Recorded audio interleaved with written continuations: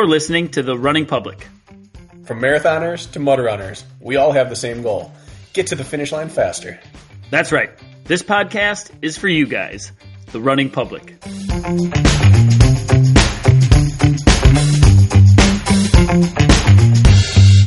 What are you doing in Durango? So this is home. This is like, I don't know. I'm just day by day waiting to be buried here. I was traveling for like almost 5 months, and I don't know. I didn't realize that I was homesick. I don't think I actually was, but then coming back here and kind of like sliding back into the flow of things, it just like I don't know, it amplifies the energy that I have for the life that I want to live anyway, just living here. And just, it's like the air, man. I mean, I posted on Instagram yesterday. It feels like everything here just kind of radiates with this like pure, invisible light of just like, oh, just kind of like constantly just fuels what I want to do. And yeah, so Durango's home. I mean, this is the Ultra House Durango here. So it's just like, it's my place, but it's open to everybody. And, we got a badass sauna and a stream that goes in the backyard that's ice cold and just access on all sides. I got a sense that you were very nomadic. I didn't realize you had a home base.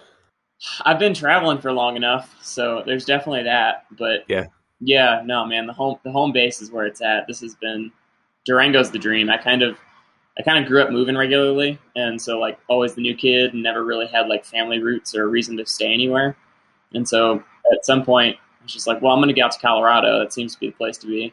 And yeah, slowly made my way into the mountains, and then found Durango, and Durango is just next level. I mean, it's the best place in the universe in my book. So this is the home base, and it's a humble little hut out here, but it'll do.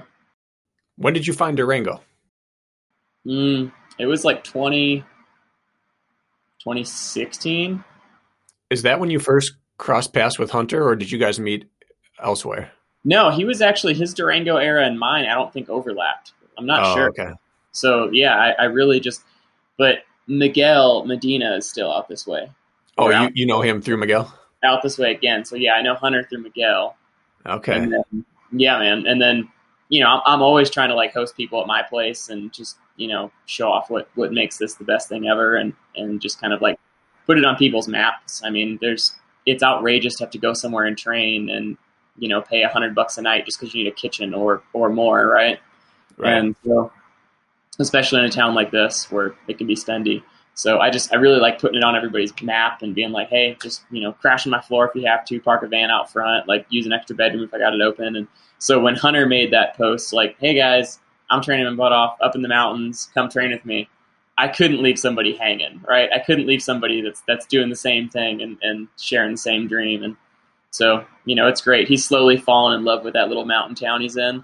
And it's great to see anyone else that loves where they live that much. I mean, it's like, I don't know if you guys know Barefoot Ted out in Santa Barbara, but like the dude is obsessed with, like, it's Barefoot Ted from Born to Run, and the dude's obsessed with Santa Barbara. He's like, oh man, Anthony, like, you gotta check out, look at this sand and look at this mountain and this terrain is just perfect. Like, this is just the perfect place to be barefoot. And it's like, he's just like spinning this carnival ride of energy for the place that he lives. And that's kind of, to see that on somebody else and kind of be able to flaunt that for my own circumstance. It's ideal, man. Is that pretty typical for you to just pick up and just bolt, like whenever you need to? Yeah, basically. I met this girl in like November 1st, and we started like, I don't know, romantically clicking like 3-4 days later. And I was like, hey, do you want to go to Moab? A nice long courtship. Yeah, basically. And then like November 7th was the Moab Trail Marathon. I was like, hey, I'm going to go to Moab this weekend. And she's like, yeah, let's go. So like she crewed me for a race. I was, yeah, so I'm going to go to DC in like 3 weeks. I'll just panhandle to a sponsor. Do you want to join? Like, I could use crew anyway. Yeah, let's go. I've wanted to go to DC. Let's do it. And so left and went to DC, and then she was kind of like, hey, maybe this is going somewhere. But I was planning on just splitting to Hawaii for a while and buying up some land on the Big Island. And, this seems to be going somewhere. I don't really know what that's going to do. And I just said, well, I'm going with you then. Like, I can go down there. I can train. I'll make connections down there, and I'll just train in the rain for a little while. And so yeah, I mean, that's where I've been. I was there from before February 1st until after June 1st. I was in Hawaii. Wow. So you have no reservations. There's a training spot, you get out and you go. Yeah, I mean, if I can put in my training volume and sustain the life that I want to put in, then yeah, that's kind of the idea, right? It's like I think a lot of professionals in a lot of fields could do that same kind of, nomadic lifestyle, to your point, of just kind of get up and go. But that's one of the perks of being a runner is I can run anywhere. And so, running on the beach and running in the soil. And I'm someone that I think the place that you live and the place that you train ultimately determines the type of runner you are. And it's almost a two-way street here, where you're going to be drawn to the things that you're good at, but then you're going to be good at the things that you're drawn to, and then you're going to live in a place that feels good, and you're going to train in a place that feels good. And it's kind of this, I don't know, this reciprocity here between the races that you're going to want to be drawn to and that you can prep for where you live. And it's kind of this little dance going on. And so being able to go to a new place, and obviously living in Durango, I'm obsessed with mountains and just like the red rock and the blasting sun and just high mountains, and getting up there and just smelling dust. And it's just, it's amazing. Every single part of it is, I love it. And being down there and like circumnavigating Kilauea, which is just one of the most active volcanoes in the world. And so seeing like a mountain being built, right? It's like a mountain in its infancy, or a mountain being born. It's kind of a trip, right? And so it kind of felt right. It kind of felt like it was preordained almost, it was coming full circle, and it was making me reappreciate that these mountains they're alive, right? Or at least they were. So it's awesome, man. I mean, there's something to that of, while I do love where I am and that this is the home base and it feels good coming home, it is really cool to kind of re-up your own, my own Durango citizenship card or something. Aren't those mountains? They're old mountains technically, aren't they? Here they're shrinking in general. Isn't that right? Yes. He's talking Kilauea though. Huh? He was talking Not Kilauea. Oh, right. Yeah, that's way out west. I honeymooned on the Big Island, and my wife's a runner, so we ran Kilauea and all that. And that was a timely point for us, where like you could see the lava that just goes right over the asphalt, and that mountain being born, on the honeymoon, new life starting. We had that similar interesting experience there, where you go there because it's tropical and you can snorkel and scuba dive and honeymoon, but running kind of ties you to a place a little bit differently than tourism. Absolutely. So do you, one, I always get like a twinge of envy when I hear this like nomadic lifestyle. It's always like in my like back of my head, I always want to be able to do that. So when I hear somebody doing that, I'm mildly envious, we will call it. I think it's like a bit of a dream in a sense, being able to kind of come and go as you please. But then I always wonder, like, do you work? How do you get by? What's the setup there? Like, how do you balance all of that? Like, I need to play, but I also need to focus at times. Like, what are you doing to balance it all out? I don't know if balancing it out is really the right word, but how to feed myself is a good question. I can start there maybe. Yeah, let's do that. So I do a lot of writing at this point in my life. So like making content, that's always a good way to go. A lot of writing. Like I write a Patreon right now, so that's more just a hook to keep me making the content that I wanted to make anyway. I got a book that I'm working on. I'm like a total nerd, and I've slowly put all this stuff together and realized that it's not kind of like sharing my own house. It's not. It gets better sharing it, but it's not stuff that you have to be an elite athlete to benefit from. So it's like if people see the stuff that I'm doing and the tools that I'm using, it's good, and that's great to share. And so I'm kind of doing a written version of that same thing. Not everyone can, to your point, Kirk, like not everyone can drop their lives and just come live with me for a week to see like how it's done here. And so for the people that can, it's nice to kind of articulate that and put all that out there. But that's obviously peanuts. It's like, and even that, it's like, I'd like to drop a running log this coming year. I'd like to drop a book this coming year. But in the past, it's been like, I probably do more than a blog post a month average. So that's like, that might be $300, that might be $800. And and that's enough to like feed my body, right? It's like that'll scoot me by. And then I had a good season or two, and I had a youth team going on in Golden, Colorado before I moved out here. So I had a little bit of cash socked away, and like a youth running team, that is.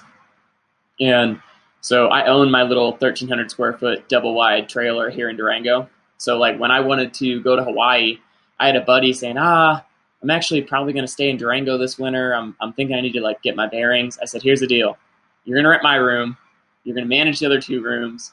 And we're both going to make out like bandits. So it was like, I had 3 rooms that were rentable the whole time I was gone. And while they weren't always rented the whole time, it's like, that's a nice little side hustle that didn't really cost me anything to get into other than having good credit and having some hookups, occasionally getting lucky, right?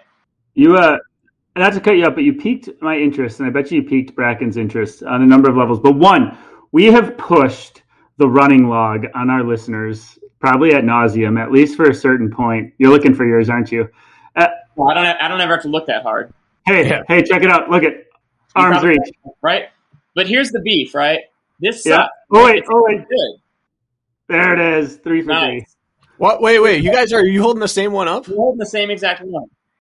Oh, come on. So, however many of these he sells per year, I need to steal these sales because it's not very good. There's so many throwaway, like, hey, minimal or maximal shoes, neither one of them are going to stop injury. And then literally the next page, it's like, hey, if you want to avoid injury, increase your cadence. It's like, what does that? Minimal shoes.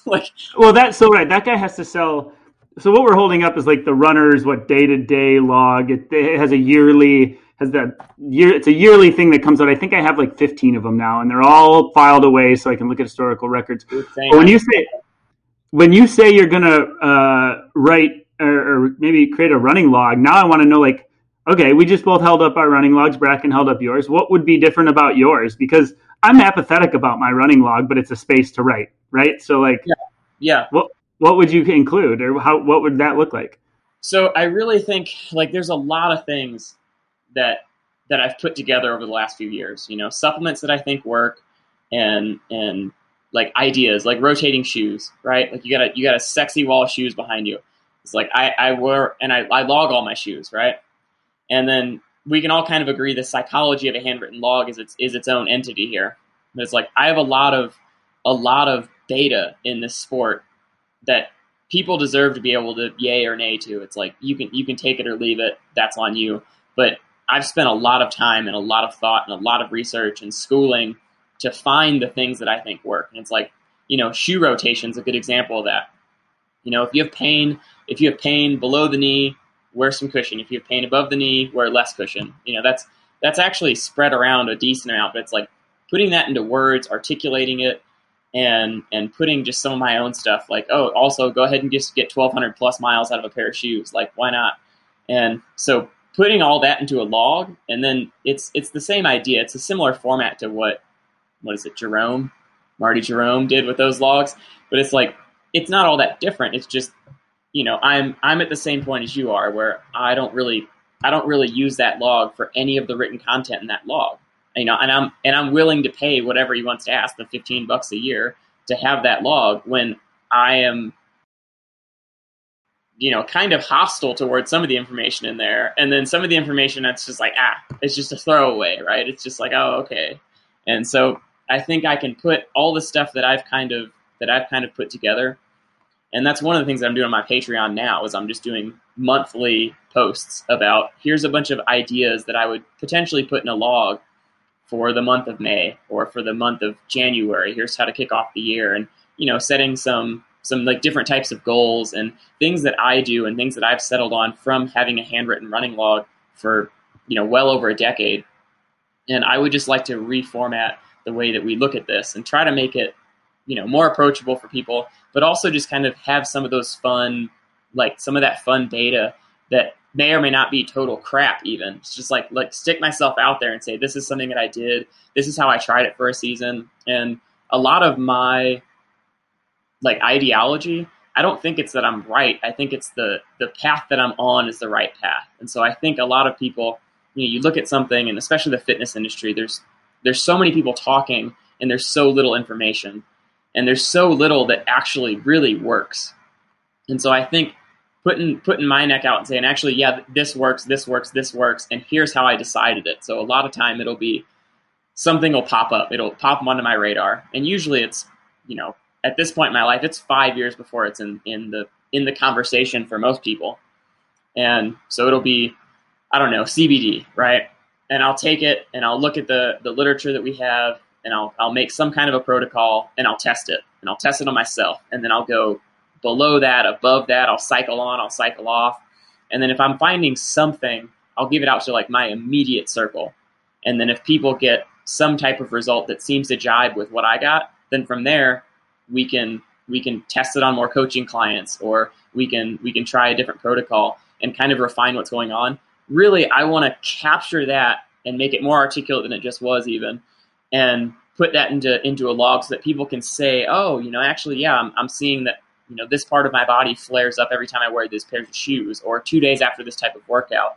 And to kind of self-coach yourself. I think no matter how good your coach could be, it'd be really hard to match the athlete themselves if they're able to educate themselves and keep up. And so I'm trying to arm people with those kind of tools, right? Just trying to present an ideology so people can look through their own running. Well, that's not how fitness works.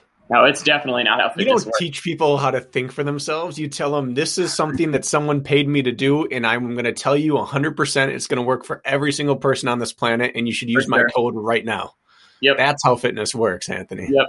And those people will always outsell me, but I'm just gonna sell the truth for cheap over here, and just let the people come if they will. I'll definitely them. Those people all wear themselves out eventually. Eventually, you've sold 5,000 different products with the same claim, and eventually you wear your welcome thin. Yours is going to be sustainable. Yeah, we'll see. Listen, Marty Jerome's rolling in it with his cookie cutter log. Yeah. But that's the thing, right? Even though you and Anthony don't love the log, it serves its purpose, and it's factually based. Even if some of his snippets you don't agree with, there's a place to write what you need to write, and people will use it for that alone, right? I'll stop. Just because we're on this, I'm going to flip to 3 random pages, and I'll read the factoid. Does that sound good, Anthony? Yeah. Let's see what we get. Okay. Yeah. Let's see. All right. First one. A week of January 4th. Just right away. Tip. Chronic lower back pain? Try yoga. Studies show that it can be as effective as physical therapy for relieving agony. That's tip 1. How do you feel about that? All right, that's a little better than neutral. I'll give it to him.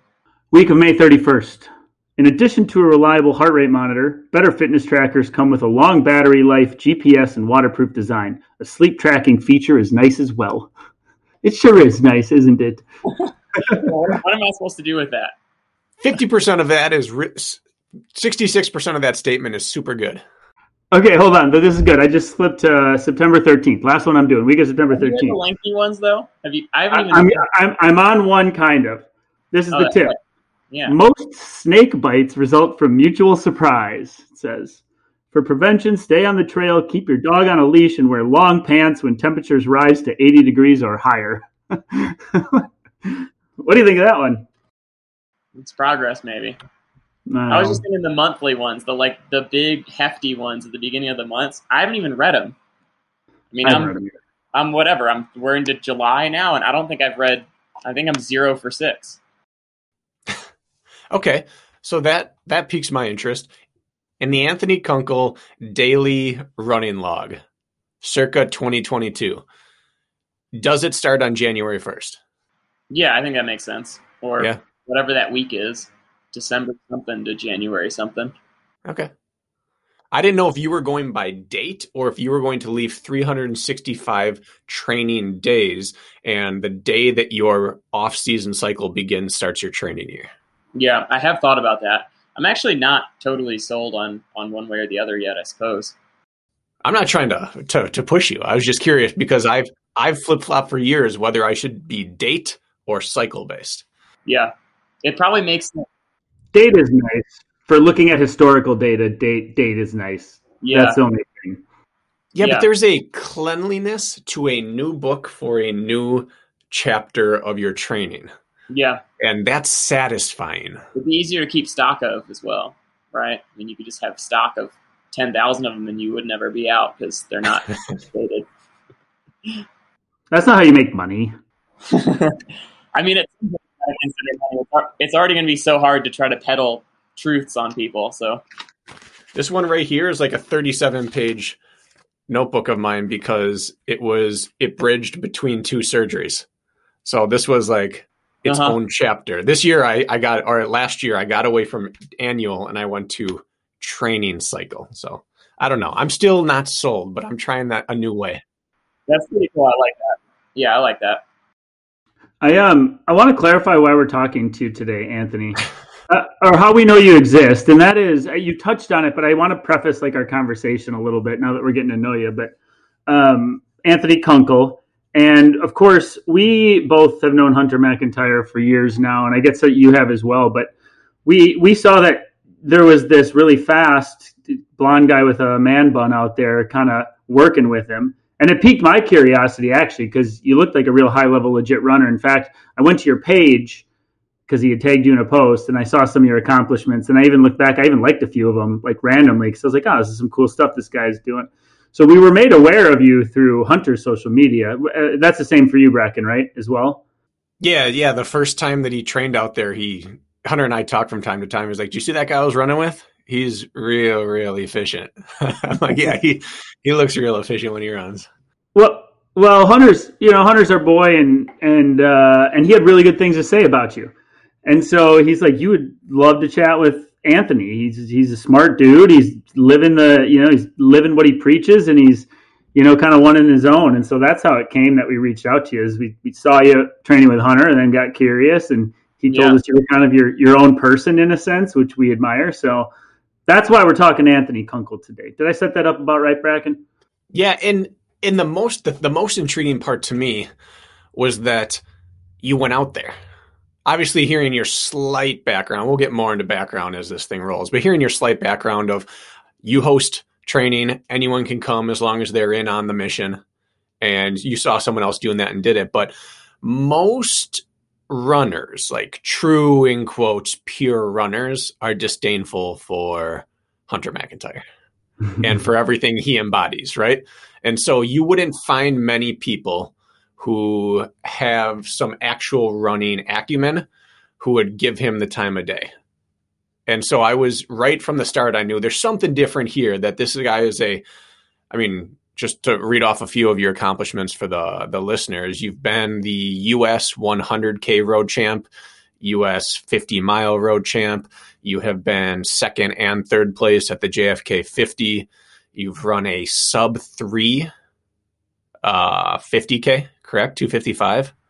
Yeah. 225 marathon. Like, these are legitimate national, borderline world level running performances. And those type of performances aren't the type that say, you know what I'd like to do? I'd like to go join this 212-pound mud runner / hybrid CrossFit Games athlete and really live with them and run with them. You just don't hear that kind of thing. And right away, we just thought that's the mindset we want to chat with. Right on. Well, that feels validating then. That's good to know people are watching, I guess. Yeah. Kirk and I grew up running. We ran high school, we ran college, and then we found the trails and obstacle course racing and mountain running and fell in love with that. But all of our friends that we grew up with and our teammates gave us nonstop flack for joining the atypical running world. So again, it's just, there are very few people like you who would give us the time of day. And that was cool to see. Nice. Yeah, I do. Miguel, I call it flopping. I was like, you're in the sport of flopping. Like, when I look at what you do, I just think about flopping. It's like, I'll send him occasional, just like the snarkiest social media stuff ever about just the ridiculousness and arbitrariness of some sport. But yeah, man, I mean, running's running, right? I think there's a lot of crossover with a lot of different athletes, and we all kind of need easy aerobic days, or at least we should. And so having that crossover, we might as well all vibe. So it's easy. I mean, Hunter's an easy guy to love in person, man. I think he's got a fun, persona here, and he has some amazing, like, I would call it coping mechanisms to deal with the level of athletics that he wants to compete at. But in the end of the day, I mean, the dude's the real deal. He's ready to prep the next generation to whoop his own ass, but he's not going to go down without a fight. It's like, it's kind of the perfect, I like to say that winning, I'm not sure who or if I stole this from anybody, but it's like the idea that trying to win is absolutely everything, but winning is nothing, right? It's like it really isn't the struggle. So yeah, he's easy to hate from the outside because he visually and verbally represents a lot of things a lot of people don't like, but he's almost impossible to spend a lot of time with and not grow to love.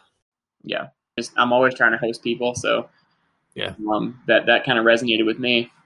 And then just kind of riffing from there, and I always kind of like the question of how do you like make ends meet and how do you make all this work financially, because I was a ambitious, whatever, worth something 18-year-old, and somebody worth something 18-year-old. Like I had dreams, I had potential at some point in my life. I don't know what happened. Yeah, aren't you living those dreams right now, Anthony? I think I am. I think I'm living the new dreams, but I think I had dreams that, your parents would be happy about or something at some point. It's like I entertained the idea of going to West Point for a while, and like I had some pretty ambitious dreams back in the day. But so I got the advice, which is a pretty typical, I don't know, like Stephen Covey advice or somebody, of find somebody that's doing what you want to do and ask them how they did it. Find somebody that's already down that path and just kind of tease apart how they managed to make it work. And in the running world, it kind of sucks because it's, well, I run for Nike and I run in these shoes because they're the best shoes on the market. It's like, cool. So how do you pay for, electricity or food? It's like, oh, right. Well, I'm really fast. It's like, all right, so how do you pay for food?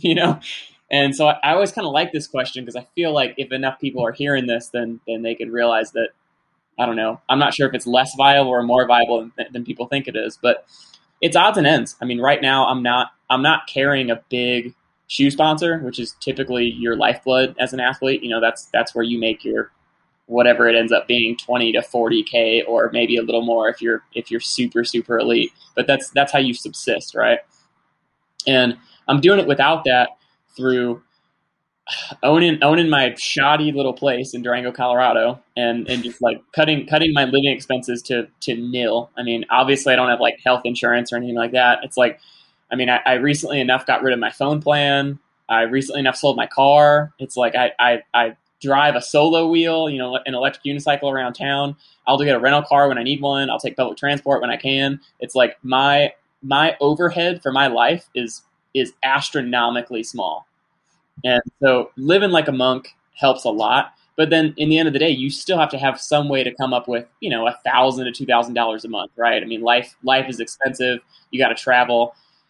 Sponsors are very easy to lean on for travel, for races, for events, even turning a little bit of profit on things that could potentially cost somebody money. The average person spends money on this sport, obviously.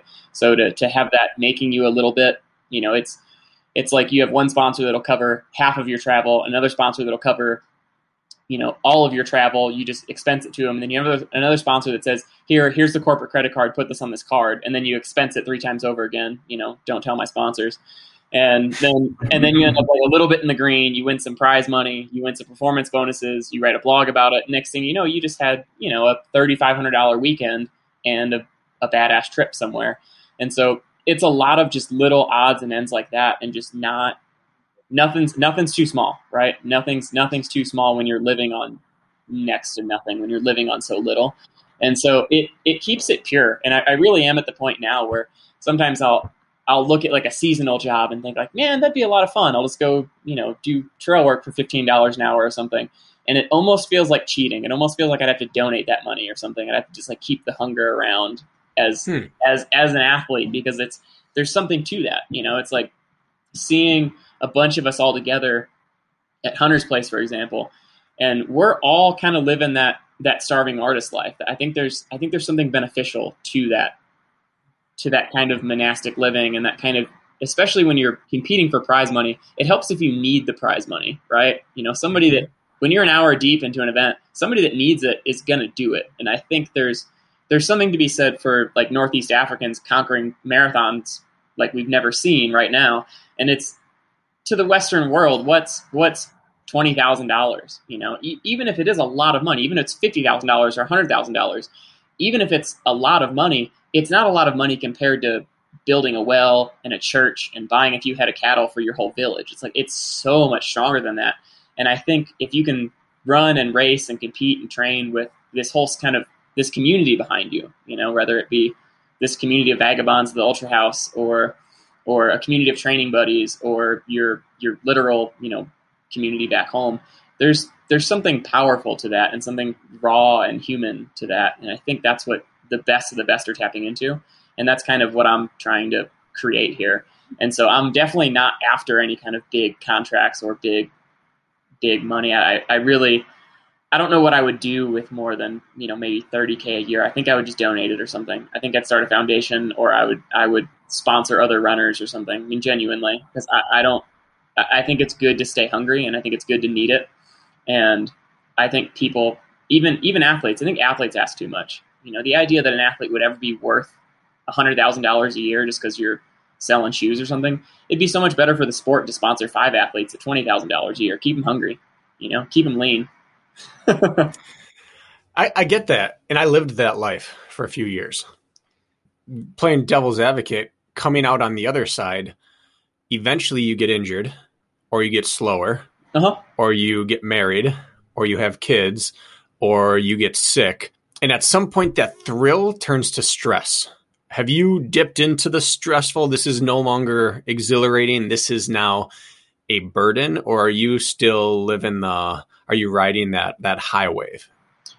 I think I've been given the opportunity to dip into that. And I don't think I have. I think it's kind of been, I think the longest it's ever taken me is probably 2 weeks to flip the switch, where it's just kind of like kicking the dirt and like, man, what am I doing with my life? And like existential crises, right?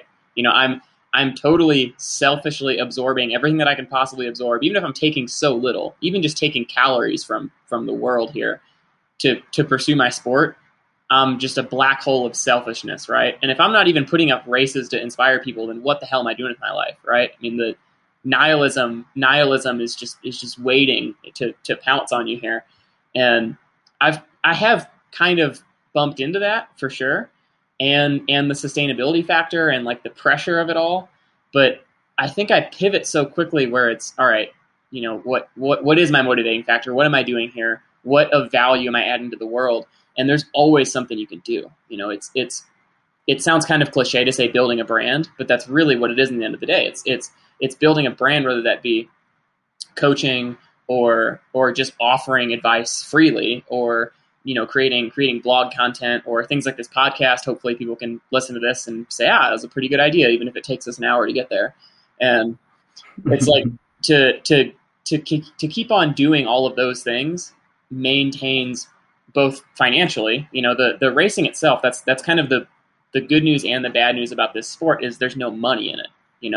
There's very few people that could just stop performing, and plenty of them are my friends. I mean, they're great human beings, but it's like there's a few people in this game that could stop performing and would still be able to feed themselves, right? Mm-hmm. It's like they don't actually, they're not on the hook to run races or write anything or create any media or do anything like that. And I don't like that. That rubs me the wrong way, that you could just coast and post your favorite beers on social media, and because you ran a good race one time, that the world owes you money or something. So I think I tend to look at it differently enough that I don't know that all have. Does that answer the question? Did I skirt around the question too much there, or am I getting to some truth there? I think these kind of questions are best when they lead to a different question. Like maybe that was the answer some people want to hear, and maybe it's the answer they don't want to hear. But you said two things that I want to explore deeper. And first is that you talked about it being essentially a egotistical, self-centered pursuit. And you also said racing to inspire people. Now, I believe that there are two types of people who race to inspire people. The first is, like you talk about, I am openly self-centered and I am racing and I truly believe I'll inspire people. And then there are the type that hide their self-centeredness and say I'm racing to inspire in order to hide the fact that they just want to pursue stuff and get some sponsors. Like they'll say, oh, I'm doing this crazy new event to raise money for this and to inspire people to get out and do it. And then they get $75,000 in sponsorships and leave their wife and kids behind for 6 months while they pursue it. Like that's closeted selfishness, and they didn't actually help anything. So I'm not asking you which one you are, because I know which one you think you are and probably which one you are. But what is your true take on racing to inspire? What level of inspiration actually exists out there that an athlete can provide to the everyman? Yeah. I mean, I think my motivation, like we're touching on here, is I guess I would call it a phobia, like a complex even. Like I have a huge concern about being a black hole. Like the idea that I'm going to finish my day and feel like I took something from the world and didn't give anything back genuinely gives me like a visceral stress response. Like even just talking about it, even just thinking about it right now, it's like, I know some of that is probably like playing with classic psychedelics, and I think the mushrooms told me that the first time. So, I'll digress there. But you do hang out with hunters, so that all aligns. Yeah, it works out. You find your people. You do. But I have this what feels like more than it needs to be, of a magnitude of a fear of being just a black hole. And so I do think that you owe humanity just for taking up space here, just for taking up calories and clean water, and you owe humanity, you owe your fellow people to create as much as you possibly can and to connect with people, whatever that means. And in the modern world, you really can't stand for anything at all if you're not winning. I mean, if you're not extremely visible, and it's like, I'm like 5'8" on a good day, like this lighting might not be super flattering, but like I'm a decent looking dude, right? But if I'm not winning races, there's not a whole lot that I can stand for. It doesn't matter what I think that I'm standing for or who I think I'm motivating, because I'm only going to be able to motivate the people that I actually go out into the streets and they see me on the solo wheel with the dog and think that it's cool, right? Whereas if I'm winning races and I'm pursuing something huge, something that lights my soul on fire, as people say, that it really gets me going, then that creates something that people look at and resonates with, and that creates this kind of positive feedback loop where that's motivating to me and it's motivating to people. And I really think that I'm putting the cart before the horse with that, but I really think that because that's my motivating factor, it doesn't feel like it's a farce. It doesn't feel like it's a justification, but I'm always skeptical of myself even with that. It's like you said, I think I know what you think you are, and it's like I would agree with that assertion 100%. I think I know whatever. So it's that came off harsher than I intended. No, man. I think that's 100% appropriate. I think we should be, because in the end of the day, I would let the world burn down so I can run.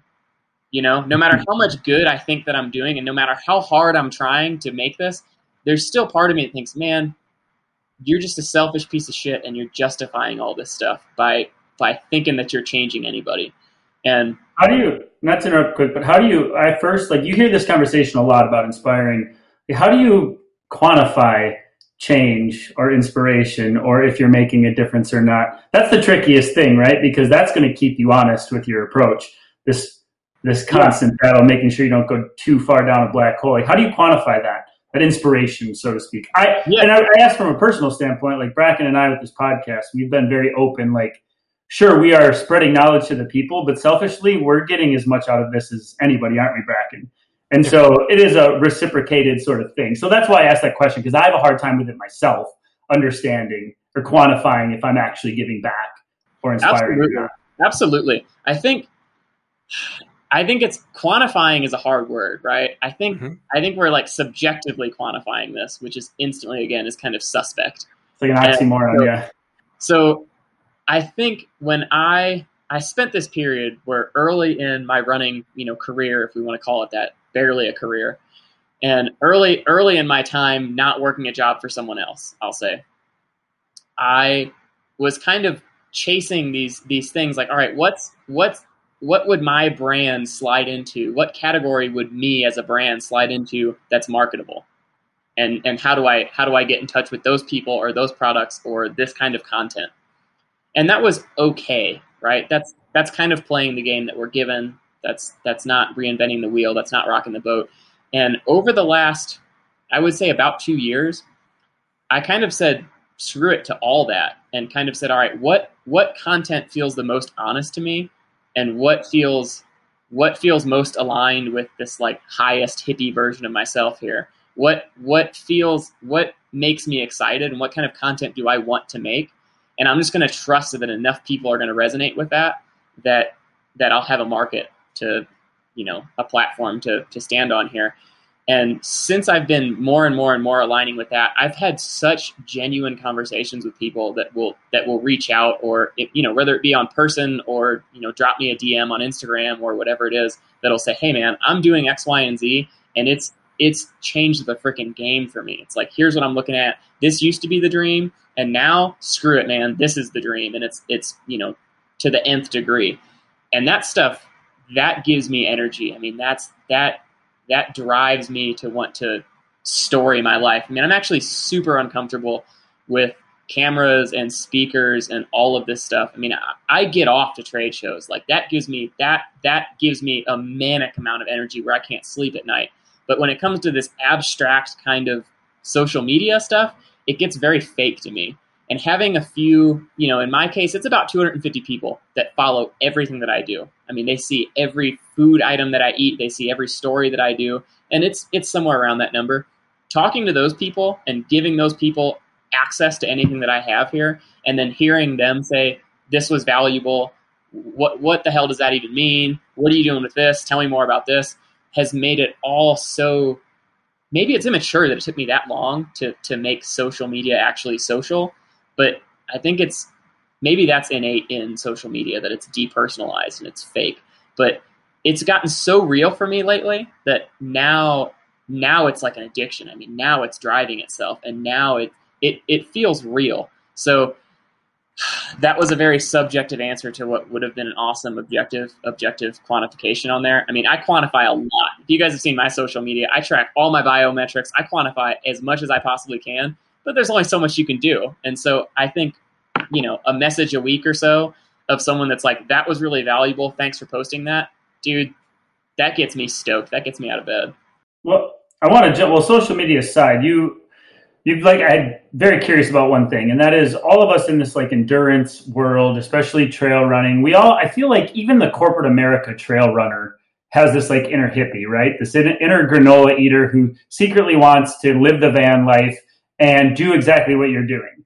I mean, there's an appeal in that. We run on trails because we feel free, because there's no constraints but our own body's capabilities, and that's an amazing thing, right? So, but making that leap is impossible for some, seemingly, or very scary for some. And you said that what I want to know is where this all started, right? Social media aside, influencing other people aside, like I crave that lifestyle and I don't have it right now. Like making that jump and that transition, scary. Like if somebody was to do that or were to do that, were there steps that you took to make that happen? That's what I actually want to know. Not that I'm going to do it because I'm pretty embedded in my current life, but I know people in this world crave that lifestyle, or at least idealize it. Yeah. In some, or romanticize it. So tell me how that transition happened and why. I think that's what makes it marketable, right? I've called it the once a runner phenomenon. Everybody wants to know the what if. The reason everybody loved Once a Runner is he got out of his whole life. He went up to a cabin in the woods and he trained his face off.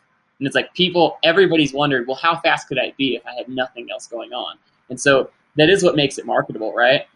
And I think the blessing for me was that I knew from a really young age. I mean, I was like 17 or 18, and I met this dude, Zach Gingrich, and he was training for Badwater. And it was like the second I heard about that, it was just like a light bulb went off. It was like, this is what I'm here to do. I don't know what the hell that means. I don't know how I'm going to feed myself. I don't know what I'm going to do for a job. I don't know anything, but this is what I'm here to do. I'm 100% positive. And from that in mind, I kind of just engineered this whole life. You don't have a life as an 18-year-old kid. Everything's flexible, or most people don't. And so it helped that I never had like a big boy corporate job, right? I mean, there wasn't anything to kind of transition out of to transition into this. I did obviously work. I mean, I worked my butt off early in life, and like I was selling gym memberships or personal training or whatever odds and ends, and working plenty. And at some point, this is really the story that I tell, and back me up if we need to go further behind this. But I was working in an outdoor shop, And I was working, whatever, 3-4 days a week, but they were opening shifts to closing shifts. So it was like, whatever, 7:30 a.m. to 8:30 p.m. And in the winter, that's more than all day, right? And so I'd get up early. I'd run my 7.5-mile route in Golden up and over South Table Mountain, end up at work, and I'd work all day. And I would either run home the long way or I'd run at lunch. And I took like an hour and a half for lunch one day. And my bosses sit me down. Yeah, man, we can't have you here if you don't want to be here. You took like an hour and a half for lunch the other day, and then it's just not okay. I mean, you have 45 minutes or whatever it was.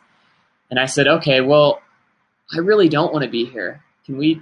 I mean, you guys know what my priorities are here. It's like I'm an awesome employee while I'm on the clock. Like, if you're telling me no hard feelings, you can just take me off the schedule. Then yeah, just take me off the schedule.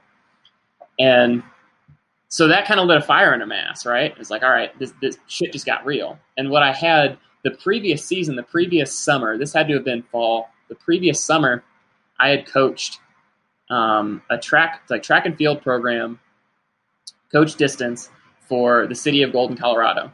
And I had a bunch of youth athletes, 9 to 13, that just loved me to death. And it's all I care about, right? And I'm quick to say that I don't know all the answers. And kids either get a I don't know, go play in the dirt, or a just a bullshit answer. And kids see through that. And I think I vibe with a lot of kids in that like middle school age group, because I'm okay being like, I don't know, let's find out, and we can just kind of dive in and play all day. And so I had a few kids that really, really liked what I was putting down. And I had toyed with the idea of having my own team and having kind of like a proper development team, and expose them to mountain running and snowshoe running and this broad spectrum of things. And so I had that in the back of my head going, in to talk with my bosses. I wasn't just cutting the cord with no exit plan here. And so at that point, I went home and just dropped an email out and said, hey guys, I got a team going. We're gonna have 5 practices a week, and I'll do a flexible morning session for those of you that need it. And at that point, having total freedom over my schedule let me have these practices whenever I want. So then I just ran this youth team, $150 a month. We got 5 practices a week with a 6th in the morning. Great deal for the kids, great deal for me. I can grow it however I wanted to. And I just had a thriving youth team for a while in Golden. And so that gave me kind of the financial freedom to grow it as big as I want, or have it as small as I want, do as much or as little customer service as I wanted, and just kind of offer my own brand to a few people there. And that kind of got me, working in the outdoor industry. I was exposed to the idea of trade shows and how the companies actually worked on the back end, how much money is spent on media and how much money is spent on athletes, and all these kind of logistical details of it. But that was my turning point. That was going from working, whatever it was, 30 hours a week, it still wasn't a ton by American standards, to working just for myself for 5 to 6 hours a week, 7 to 8 hours a week, plus a track meet here and there, or a 5K here and there, or a snowshoe race on a Wednesday night or whatever it was.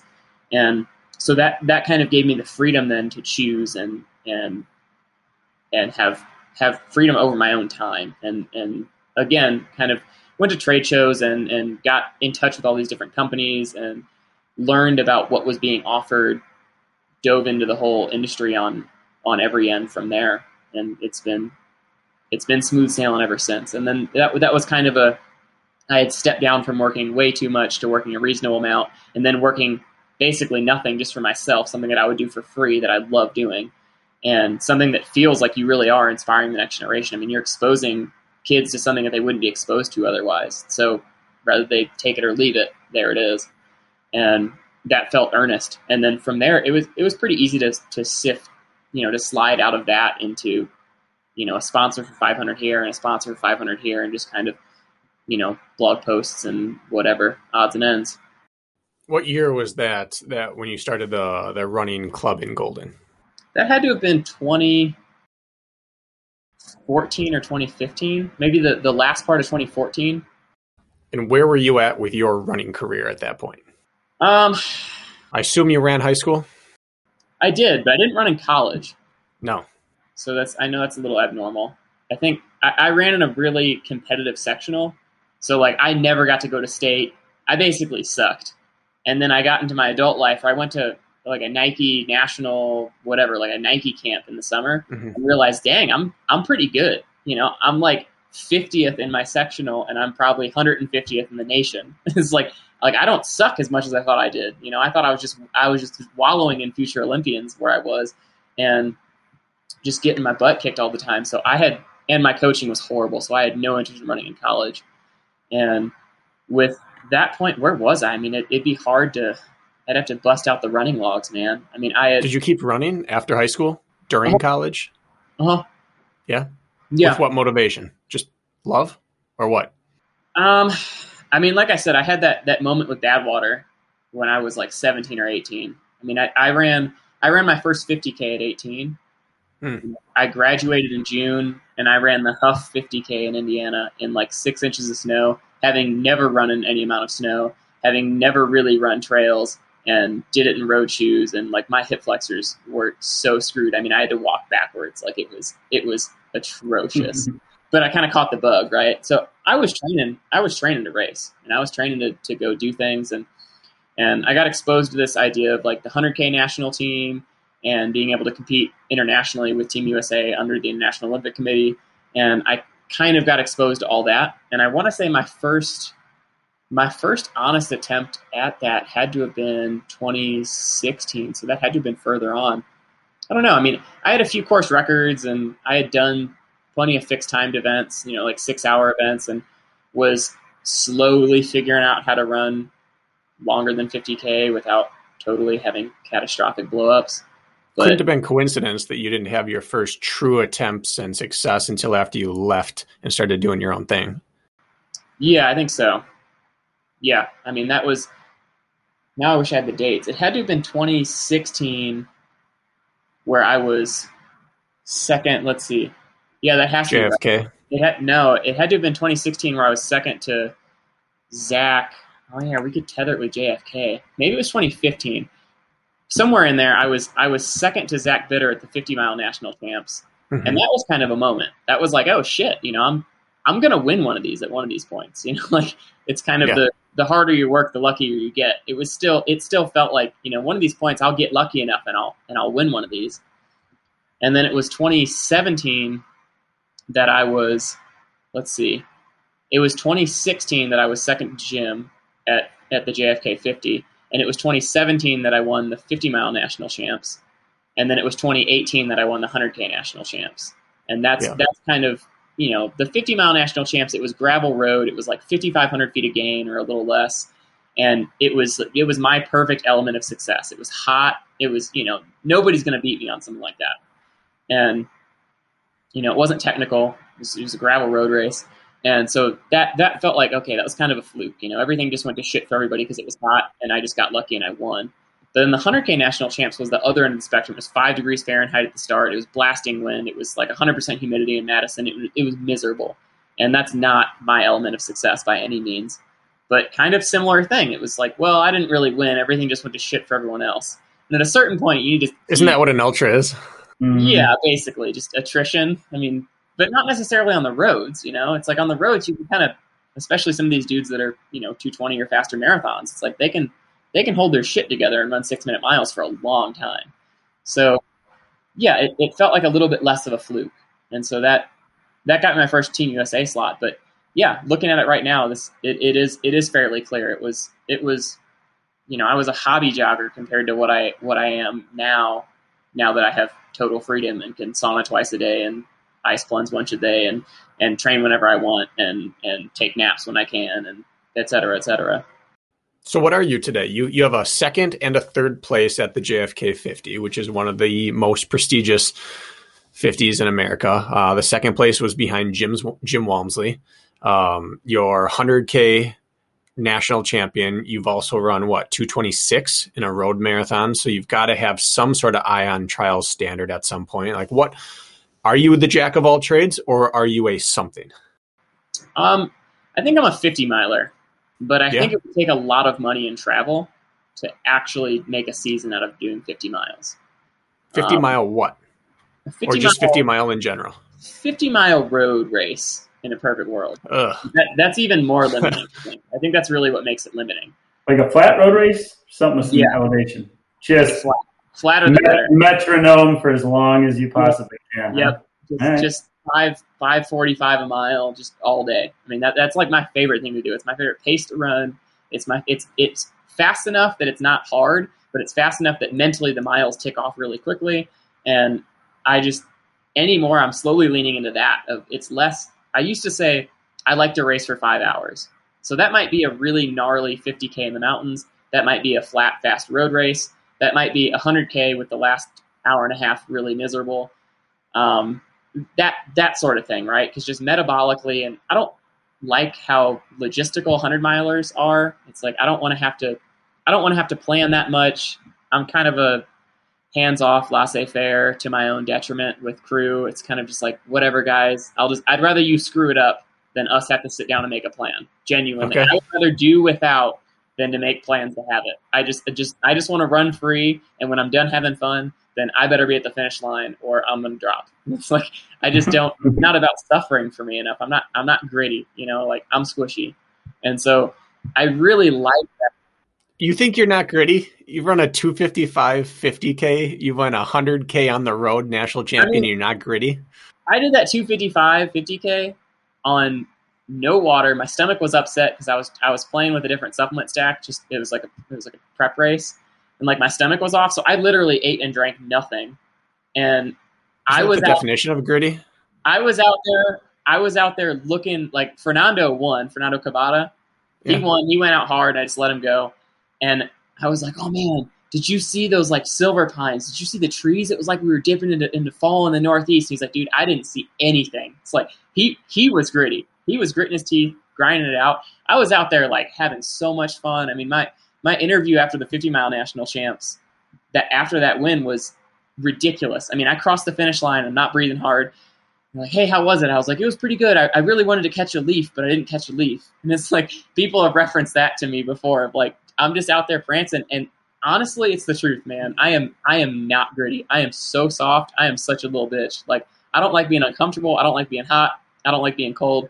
I mean, I'm willing to do it because it's the cost of being in love here. It's the cost to do business. But it's not what it's about. I really don't like the idea that ultra runners are just these like sadistic freaks that are just operating on some different software than everyone else. And we're able to turn pain into motivation or something. Like, I don't like anything to do with that. I don't.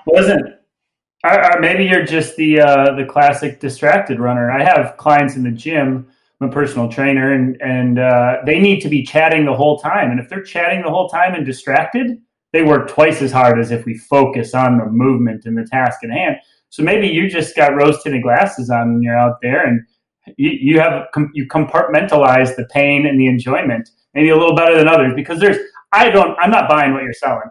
I'll be honest. There's no way that you are not grittier. I think maybe you're being very humble, but you don't run like that without having some grit. Whether you blocked it out and choose pretty leaves over the lactate buildup or whatever it is, but I don't know. You must have a gift somewhere in there, is what I'm assuming. I mean, I train a lot too. I mean, it's like, obviously. That's like those Northeast Africans, right? It's like train hard, win easy. I mean, I really don't like going to the well. I mean, I've dropped out a bunch of times. Like, if I'm uncomfortable, I'll bail. I really don't. I think if you're looking for grit, you'll find grit. If you're looking to be challenged and find pain and conquer it or whatever, I think you'll find what you're looking for. But I think by refusing to play that game, I do think there's an alternative. I think there's this very Buddhist idea of just, there's pain. There's definitely pain, but it's just not what I'm there to do. And so it's not on there. I think there's something also to be said and along those lines of the thing you are good at and the thing that you enjoy feels different to you than other people. I mean, I was an 800-meter runner, and you hear a lot, the 800 is the most painful race in the world. And I think, no, the 5K or the 10K is way worse. You just have to sit in this, or a marathon, just sitting in one stride for hours. That's the worst. 800, by the time it hurts, you're kicking. And when you're kicking, you're free and it's over. Like, yeah. Was there misery out there? I'm sure that I was always miserable during an 800, but it didn't hit me as misery. It hit me as an acceptable component to the thing I was good at and that I enjoyed. But a 10K runner runs an 800, like, I will never touch that again. That was terrible. And I think I'm not going to go for a 6-mile tempo run. That's terrible. So my assumption is that you read it because you love it a little differently than other people would read it. Yeah. Yeah, I think I've spent a lot of time, I don't know how many hours, but I've spent a lot of time at my local Dharma center. I spent a lot of time on the cushion. I spent a lot of time with formal meditation practice. Okay. And I think there's something to that. There's something to that little bit of disconnect between, having a half a second gap between some urge or some impulse or something popping up and being able to say, well, do I really need to act on this?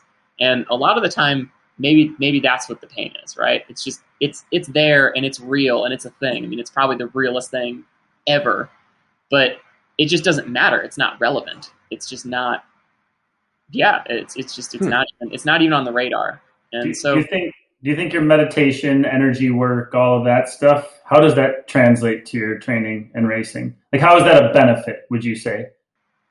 I think it's that same gap. It's that gap that I'm describing. It's that you have that pain and you don't become that pain, right? You don't dive down that rabbit hole of feeling sorry for yourself or making it worse. A perfect example is I remember being a kid and going to the beach, only 2 or 3 times maybe, but going to the beach, and it had to have been cold, right? The water is freaking freezing. Either coast, ocean water is cold. Outside of Hawaii where I just was, ocean water is really, really cold. And now in my adult life, I have to grit my teeth and get ready and brace myself to get into that water. I don't even remember that. I'm fairly positive that as a kid, it didn't register. And it's what would we do if we could do that still? And I think that's the pursuit of this whole mindful thing for me. That's why I read the hippie books that I read or do the meditations that I do, is if I could tap into that where it's not even a consideration, then how free could we possibly run? And how liberating would that be to be able to not even weigh the pros and cons and not even think about it? When I won the 100K national champs, I genuinely did not have a conscious thought. I had no internal dialogue, no words in my brain for more than 5 hours. I had no self for 5 full hours of that race. And so it wasn't gritty. It's the same thing you're describing maybe about with the 800 of, by the time that it hurt or I even thought about it or it even registered to me, I was done. I had 2 5K victory laps to just kind of enjoy it and soak in the fact that I pulled it off, and then that's it. And so it's intentional, right? But I think that's one of the things that I'm trying to tap into, and I think that's one of the things that I'm slowly gaining a little bit of traction with, of that part of you that's just going to run because it feels good. I think about kids, or I do a lot of running with my dog, and it's he doesn't care. He can't sweat, and it's been plenty of 90-degree days here in Durango, and that's serious dog cooking weather right there. And he doesn't care. He wants to go every day. And no matter how screwed he is, and no matter how much he's been lagging and the tongue's hot and dry and dangling out of his head, the second a deer goes by, oh man, we're motivated. He's sprinting down the road again.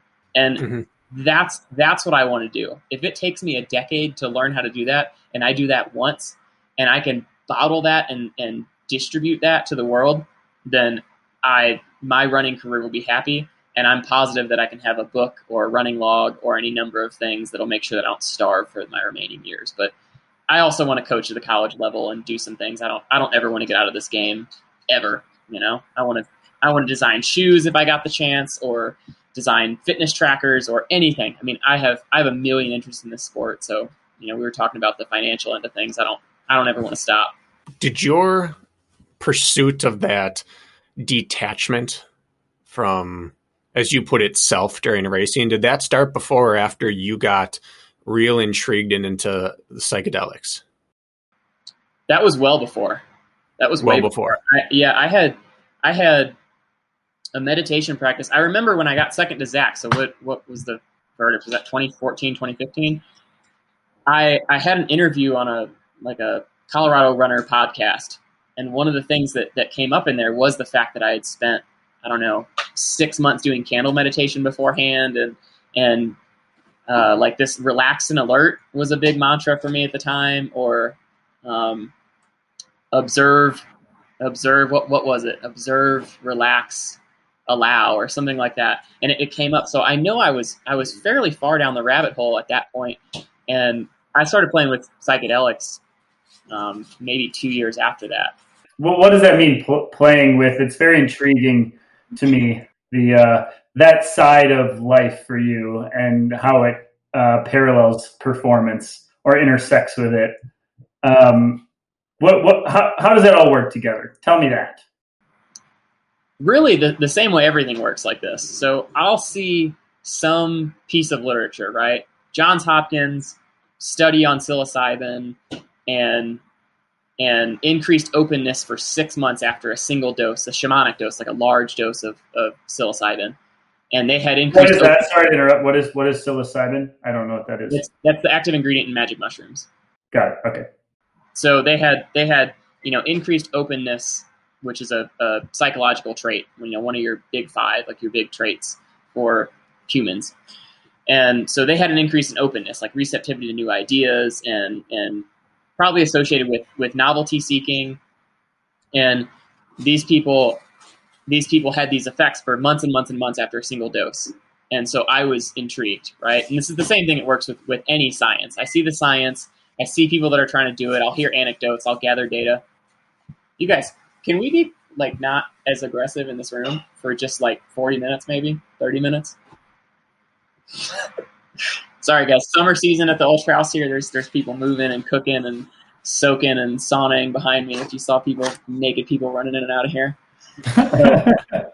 You're running a hostel over there, it sounds like. Yeah, basically. Always, man. Technically, the invite's not open till the 19th, but, there's a few people I can't say no to no matter what.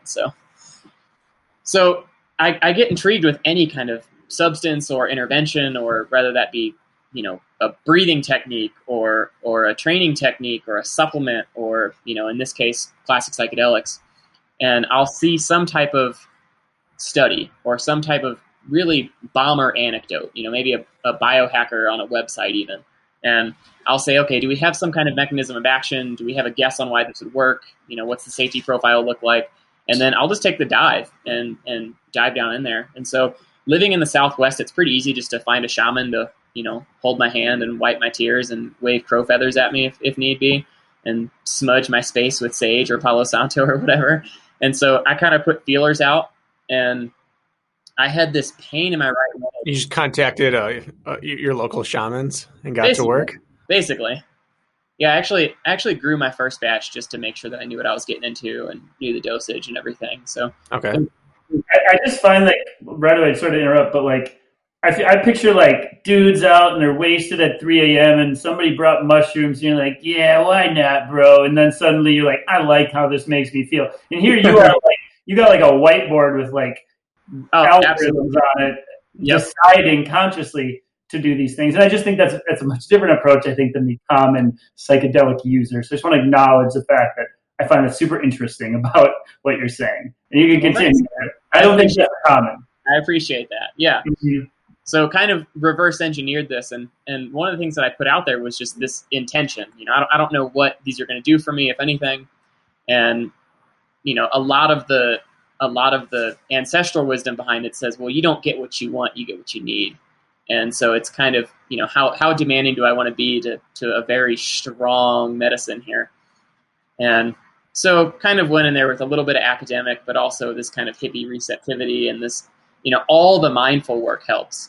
You can't, if you're spending 6 hours on the cushion a week, if you're doing formal meditation practice, I was doing 4-hour sits at the time regularly enough with the Dharma Center here in town or 3-hour sits where you'd sit for 45 minutes, walk for 15 minutes, sit for 45 minutes, walk for 15, all with your eyes closed basically, and just like the mindful movement.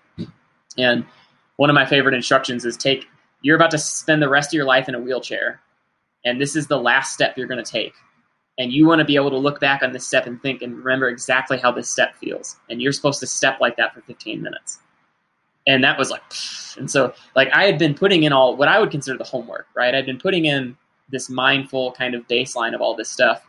And so then when I got my, 3-ish grams of mushrooms in there, fresh ones, so 30 grams then because they're fresh, they're not dried out, which is on the middle to light end of a shamanic dose, meaning of, an ego dissolving dose, you're really getting out there. You're seeing all shamanic is a technical medical term.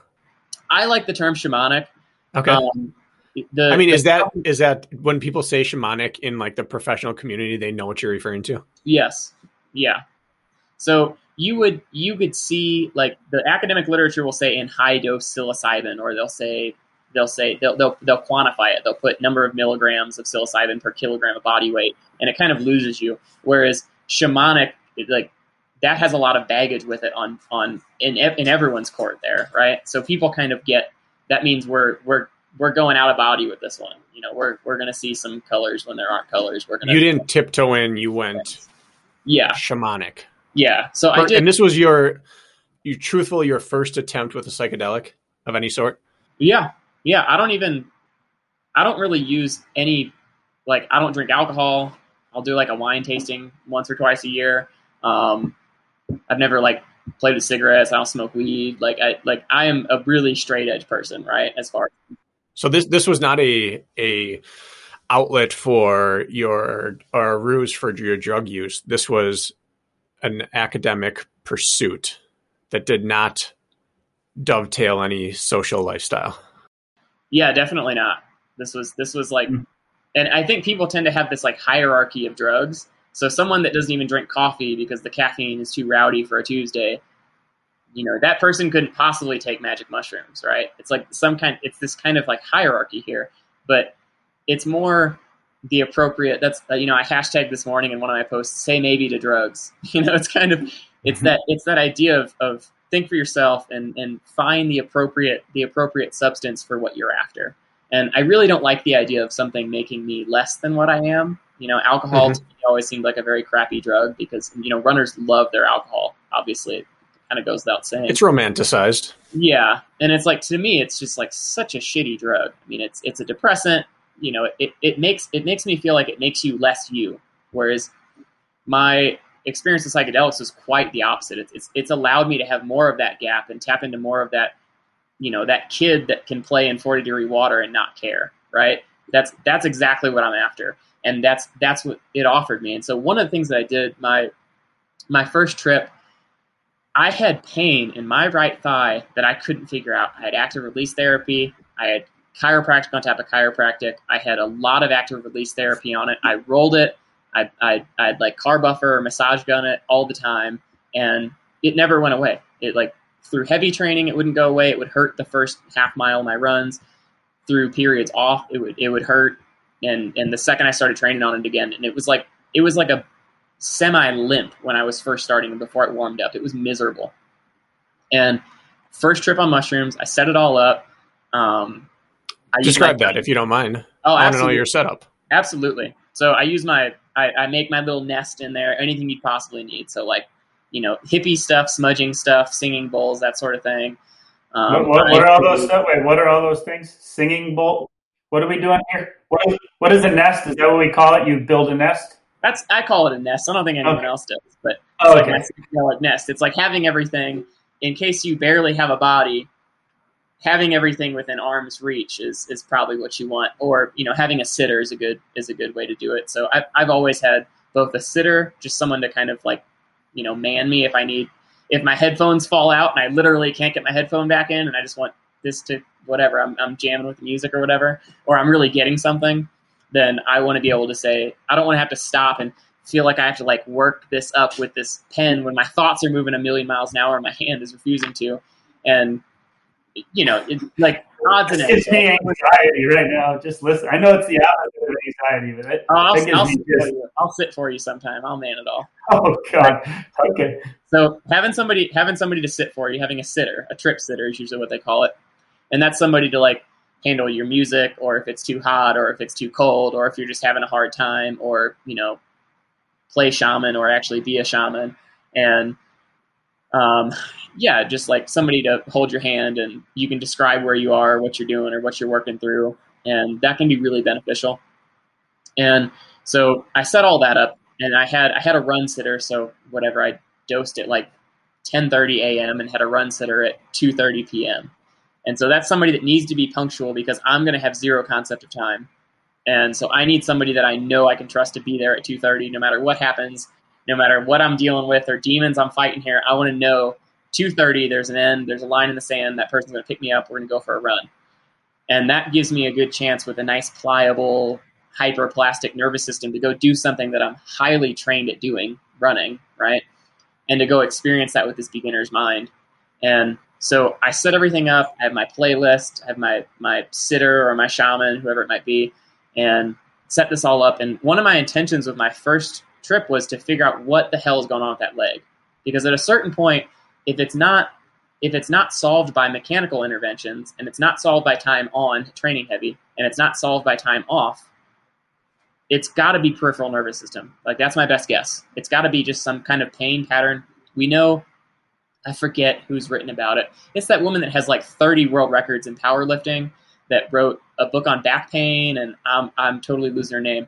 But she's talked a lot about it. And I know there's this whole idea that a lot of the sports injuries that you experience don't actually have a mechanical cause. It's some type of assault to your nervous system, and you kind of store pain in there. It's this kind of pain pattern. And so I was receptive to the idea that this could do something. And maybe I manifested it, but I mean, maybe it was some ether or some nebulous hippie kind of thing going on here. Or maybe there's something that we could measure here.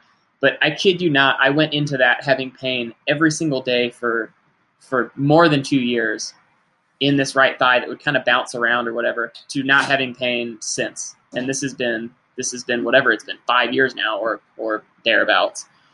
And I just dove into it, and it was like, well, there's nothing wrong with it. That's what the leg was telling me. I kind of went in there layer by layer and just peeled this back, and it's like, well, there's nothing wrong with it.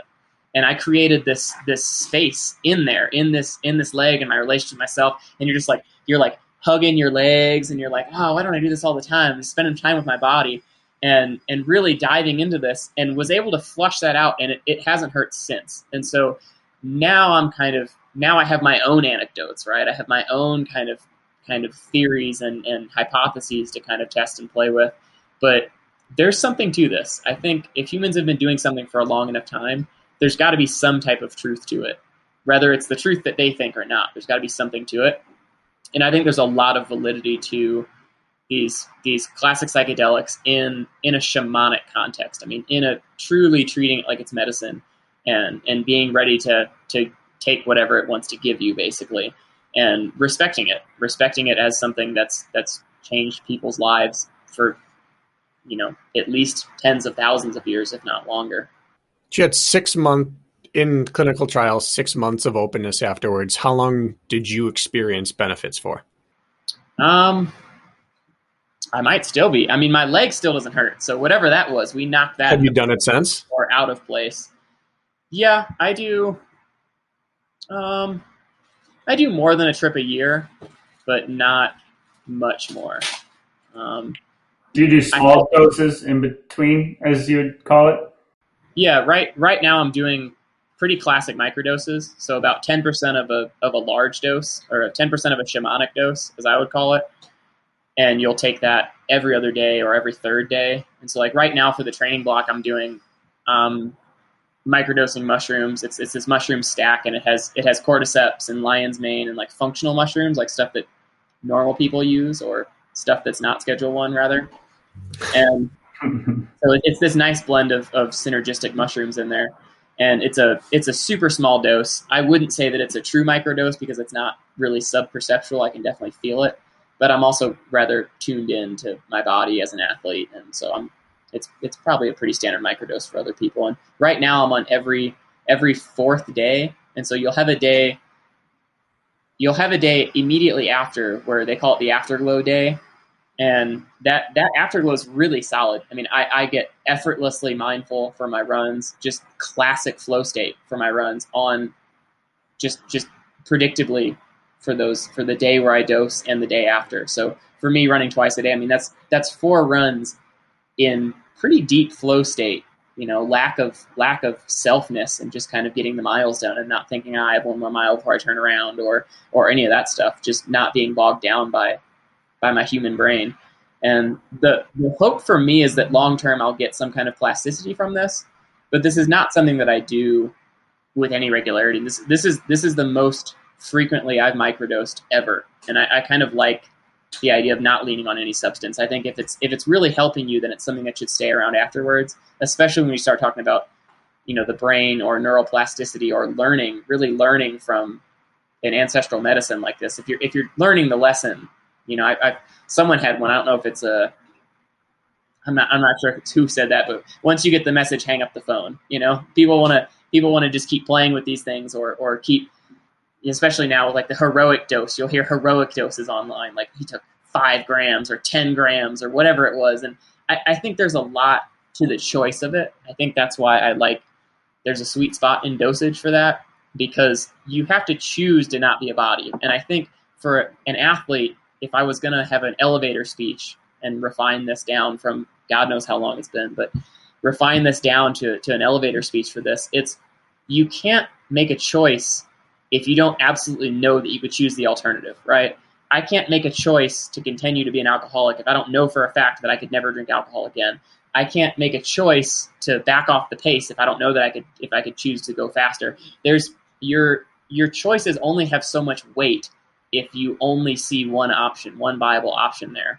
And I think something that classic psychedelics offer an athlete, offer someone that's living and breathing and sweating and doing all this stuff with this awesome human organism, is you will be faced with that choice to not identify as a body, to say, I'm ether, I'm a spiritual being having a human existence or having a human experience or whatever they say.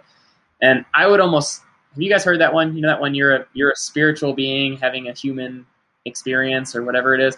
I like putting that on its head and saying, well, that also means that I'm a human being having a spiritual existence as well. It's like these if one's true, then the other is true to my mind. And being able to kind of opt out and saying, you know what, I'm just going to be ether right now for a little bit, and I'm just going to float in this infinity for a couple of hours, and then coming back and like putting on my watch and having a sense of time and having all these tools and paces and shoes and like just going out there and doing something I'm highly trained at is profoundly liberating. And so what that has to offer for athletes is experience that total selflessness of that, ego dissolution of I'm nothing. I mean, I'm not even a consciousness anymore. I don't even know how I'm viewing with the things that I'm kind of viewing, because I don't even know that there's a self to view them anymore. And then to come back and be like, I'm a body, like I live and breathe and shit and drink water and stuff. Like, this is great. I can accessorize my human body with all this stuff, and like I can wear a watch and see my paces and stuff. It feels super empowering. And I think that's what that reverse engineering of yourself as an organism is where the biggest value to my mind is. I have 2 big questions I want to dive into this, my Brack, and I see you have them too. One, but just to understand this, because I don't know why this is so intriguing to me, but it very much is. Do you understand what this does to you neurologically? Like how this is processed in the body? I'm just super curious, like what this actually does to you on like a physiological level. And then 2, like, would you consider this a performance enhancer? And is this on like, it sounds like, I mean, hey, if I could enter flow state every run, sign me up, right? Yeah. I might get one of those a month, not 4 runs in a row. So those are my 2 questions. How does this actually affect you neurologically? And then is this a performance enhancing drug in your mind? So I think especially the right type of stuff, like mushrooms, I don't think so. I think the nausea that you would get, I think there's reasons you can become extremely aware of how heavy your body weighs, and even though you can overcome that, it's a really distracting thing to have with mushrooms. So I would say the right substance. LSD tends to be much more stimulating for me. Like I'll get like jaw tension and stuff, or like eye twitching if I'm doing larger doses. So I never do larger doses of that. But that tends to be a better item for me for microdosing for that same reason, is that it's energizing. I would absolutely consider that a performance enhancing drug. I mean, that's I have no trouble calling substances that seem like drugs to me, calling them drugs. I mean, I'm someone that calls caffeine a drug. I call nicotine a drug. I call like pre-workout a drug. I mean, I call anything. L-tyrosine's a drug. It's like, so I would put all that stuff into the same thing. So I would say that fits the bill for a PED, but it wouldn't fit the bill for like USADA or WADA. What's the three standards? It has to be against the spirit of the sport, or it has to give you it has to give you a benefit, some kind of benefit. It has to pose a threat to the athlete. And it's like, it definitely wouldn't fall into the category of a substance worth banning. But I'm not totally sure.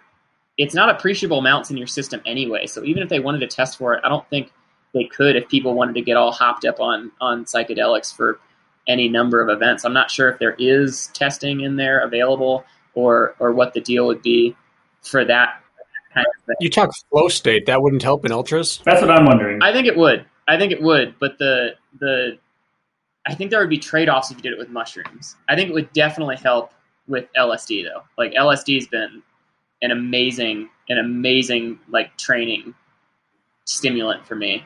Just that same kind of protocol every third or fourth day.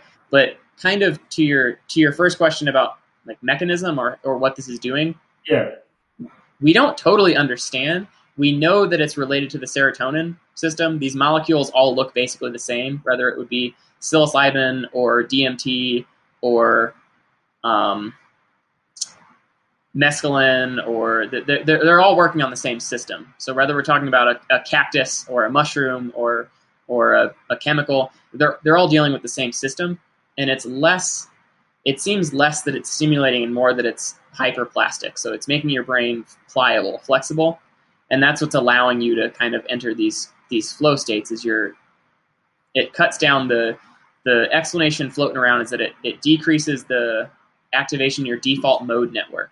So that's the point of your brain. If you were to go into an fMRI and they had you read words and you just read colors, right? You just read red, blue, green, whatever. And then you read words that applied to you. You read words like runner or OCR or ginger or shaped. What are you talking about? And if you read these words, why did you say bald? He said shaved head. That was mean. I don't actually know what's under there. I don't know. I don't know how fresh that shave is. Maybe it doesn't grow in. Maybe it does.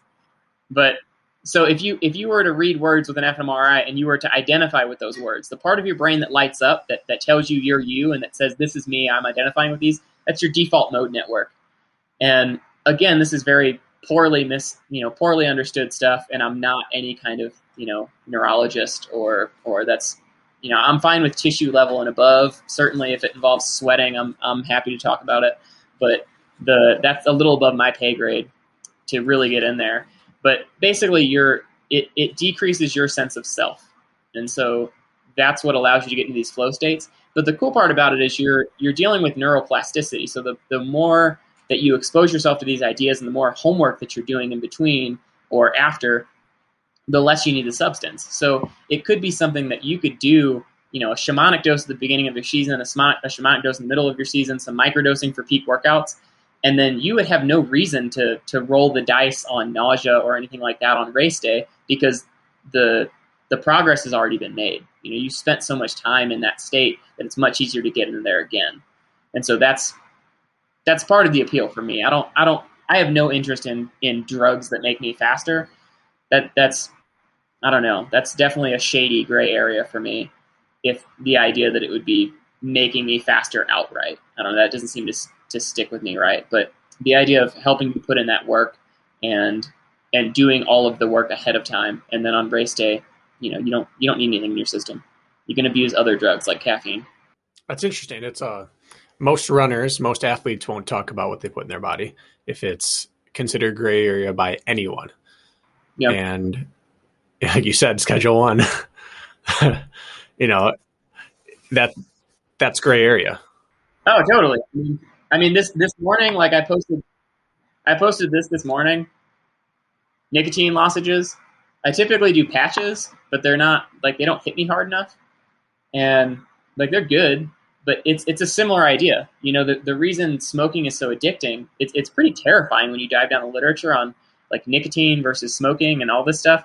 But I think anything that you're taking to get ahead or get you out of bed or get you into the right mood, it's a drug, right? I mean, it's all mm-hmm. kind of drugs to me, especially if it's psychoactive or especially if it's something that gives you withdrawals. If you want to tell me that the average person isn't abusing the shit out of drugs, serious psychoactive drugs, and you drink coffee every day, you should stop drinking coffee tomorrow and see how you feel. And then tell me it's not a drug, right? So these are pretty serious things that we're playing with. So like right now, I'm totally decaf. I'm not doing any caffeine right now because you get full tolerance in 3 days. It takes about 8 days on rat studies to get rid of that tolerance. So that's kind of, I'll probably do full tolerance in 3 days. Yeah, that's what the study I lean on most often says, full tolerance in 3 days. The athletic studies say even if you use it every single day, you still get benefit. But that's kind of your same question. What about ultra running? The dopaminergic response is gone very quickly. So when you drink coffee and you feel happy, that's gone very quickly. And I think we've all experienced that. The first time you have an energy drink or the first time you have a caffeine pill or something, life is great. The whole world smiles with you. And then you do it every day and it just doesn't work the same. And so that's the first thing gone. So that kind of raises the question, just because my 5K performance or my 800 meter performance might be peaked by using the same 300 milligrams caffeine or 200 milligrams caffeine every single day, it's much nicer at 2 a.m. to not only be awake, but to also be happy when you're 70 miles into an event or 40 miles into an event or whatever it may be, to also be happy. So that's worth it to me to then use substantially less caffeine and make sure that, and again, I don't like the idea of being dependent or having a tolerance or anything like that. And so I'm rotating substances right now, and I'm very meticulous about it. And, again, the dosages that I use are very, very small, and it's super nerdy academic intrigue driving all of this. Is nicotine sort of your filler when you go off of caffeine as your stimulant? So let's see. Yesterday was Workout Wednesday. Yesterday I did 3 miles at 50-mile race pace, and so yesterday I used. I've heard kratom is the right way to say this word. Kids say kratom. You see it at like head shops and stuff. It's a relative to the coffee plant, and it acts on the opioid system. And so people will take like 30, 40, 60 grams to just get high and feel silly and take it as an opiate. But I did about 1.8 grams of that yesterday, and that's a stimulant in those dosages. And so I did that, and that should have 0 cross tolerance with nicotine, 0 cross tolerance with caffeine. And this morning I took 2 milligrams of nicotine, and then tomorrow will be a microdose day, and the following day will be an afterglow day. So, Mormon sobriety basically. And then the following day will be right back on a kratom day, a nicotine day, and a microdose day. And I'm just going to do that until my workouts get zesty enough that I need caffeine, and then I'll put caffeine into that rotation, and then I'll fit it into a 7-day week to fit like long runs with caffeine. And it's kind of just a fun project. I mean, most people will just toss and wash pre-workout every single day, right? And so it sounds really aggressive to have this like drug stack, or I should probably have like a little pill case like baby boomers have, right? And just have like a different day of the week with like different substances in there. But in reality, the amount that I'm doing is very, very small. We're talking the equivalent of about 50 milligrams of caffeine is about what I would equate it to for the like target of what I'm dosing with these other substances. And then when I start caffeine again, it'll be just with a smart caffeine sub that has 50 milligrams caffeine. So I won't really start abusing caffeine until race day. Do you have you used this process in the past? Yeah, I had a really good block going, and I ended up with some mystery injury last summer, and it was like this exact rotation. And so that's part of what I'm leaning on, is some lesson learned and some modifications to not get the same mystery injury. But we never knew what was wrong with it, so maybe it was just dumb luck. But you never got to your big abuse caffeine on a race day moment? I never got there. Do you have any qualms about potential systemic issues that much caffeine that you're not used to could cause over the course of a race? No, I don't think so. It's never been a problem before. Like I did that last 50K I did 300 milligrams of caffeine, like 2 scoops of pre-workout with some, some additives in it. I mean, I go with like the NSF, like the safe for sport stuff, just because, God forbid. I don't know.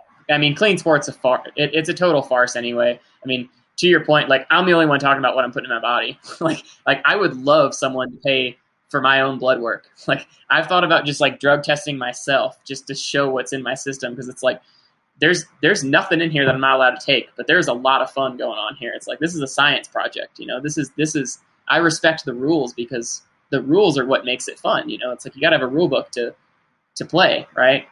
And Is that statement's not entirely true? That there's nothing in here I'm not supposed to have? well, according to I'm talking like WADA. I'm talking like anti-doping. Yeah, narcotics are on there. Like what kind of narcotics? I am fairly sure LSD is lumped in with cocaine and heroin and all those in the certain schedule. No, for legality, I think. I need to look into that. I don't think WADA has anything against classic psychedelics. The dosages are so small, and the half-life in your system is so quick. But well, now you have me second guessing, but I thought LSD was lumped in there. It might be on one of those things where they tell you shouldn't take it, because like kratome's on there, that you shouldn't take it, but it's not tested for, it's not illegal, it's not anything. They're just like, we don't know about this, so maybe it's not safe. But there's no rule saying you can't. I would imagine it's in the same category. But again, there's also no reason to do it in competition, really. I mean, you're supposed to be doing your homework at home, and you should be able to compete on the same thing that everyone's on. So, are there a number? Like, are you part of like a subgroup of endurance athletes that practice and study this and tinker with this, or are you kind of like a study of one right now? I don't actually know, man. Like, I think there's got to be people out there that want to explore everything at their disposal. I mean, certainly there have to be people at the top that have figured out truisms, right? That have figured out better ways to do this. I mean, certainly. I mean, I have a lot of friends that are just so freakishly talented that it doesn't matter what they do. I mean, they're going to win anyway because they're just that good. And of course, those are the people that say, no, what I do works. Talent doesn't exist. All the people in my life that assert that talent doesn't exist are only the most talented people in my life. I mean, just they're the same people that say money doesn't matter. Yeah. Wealthy people say money doesn't matter. Talented people say talent's a myth. Yep. You have to have an excess of it to disregard it. Yep. Yeah. And I've called myself out for the same thing. Like I was just in the lab doing phys data, and that's something that I'll mention to people. It's like, it's easy to say VO2 max doesn't matter when I can blow a 70 any week of the year. It's like that, if you already have it, yeah, same exact idea. But I will tell you, there's a lot of athletes. I mean, there were a dozen athletes at the trials that I know have been open in person about mushroom use or classic psychedelic use in one way or the other.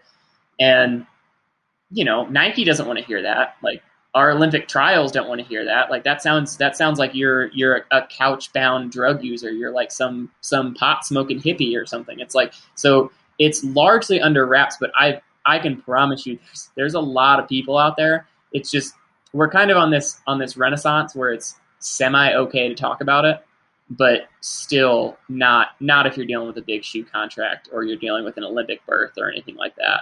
So will change drastically in the next 10 years. To me, it begs the question, if you are this athlete who is exploring the concept of self and decoupling and doing it through psychedelics, and you're also a role model who runs a youth running group, what is your trickle-down message, and at what age does it start? Well, I don't think I've ever had to lie to a kid. I don't think. Like that was a rule. That was like a founding pillar of my own youth program was all these parents are going to know me well. And if they ask me a direct question, I'm going to give them a direct answer. Mm-hmm. Now, thankfully, I've never had a 10-year-old ask me about magic mushrooms or anything. It's just not even on the radar. So I've never been like cornered with that.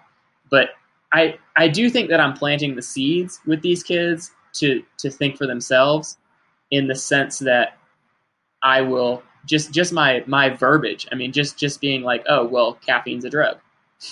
Well, what do you mean it's a drug? Drugs are bad. It's like, well, yeah, drugs can ruin your life. There's a lot of stuff out there that is horrible.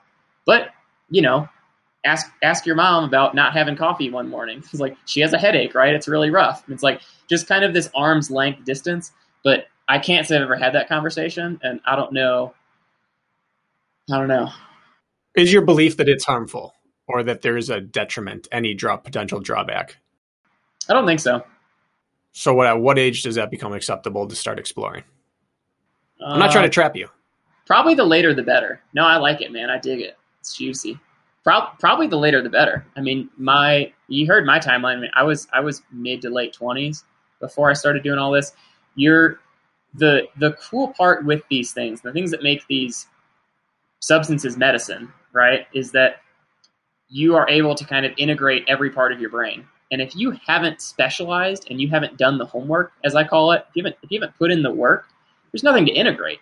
You know, there's going to be trivial amount of value to that, and so you're really not going to have much to get out of it. It's like writing a dissertation on everything you've learned as a middle schooler. You know, it's like you're not going to have anything of value to anyone, not even yourself.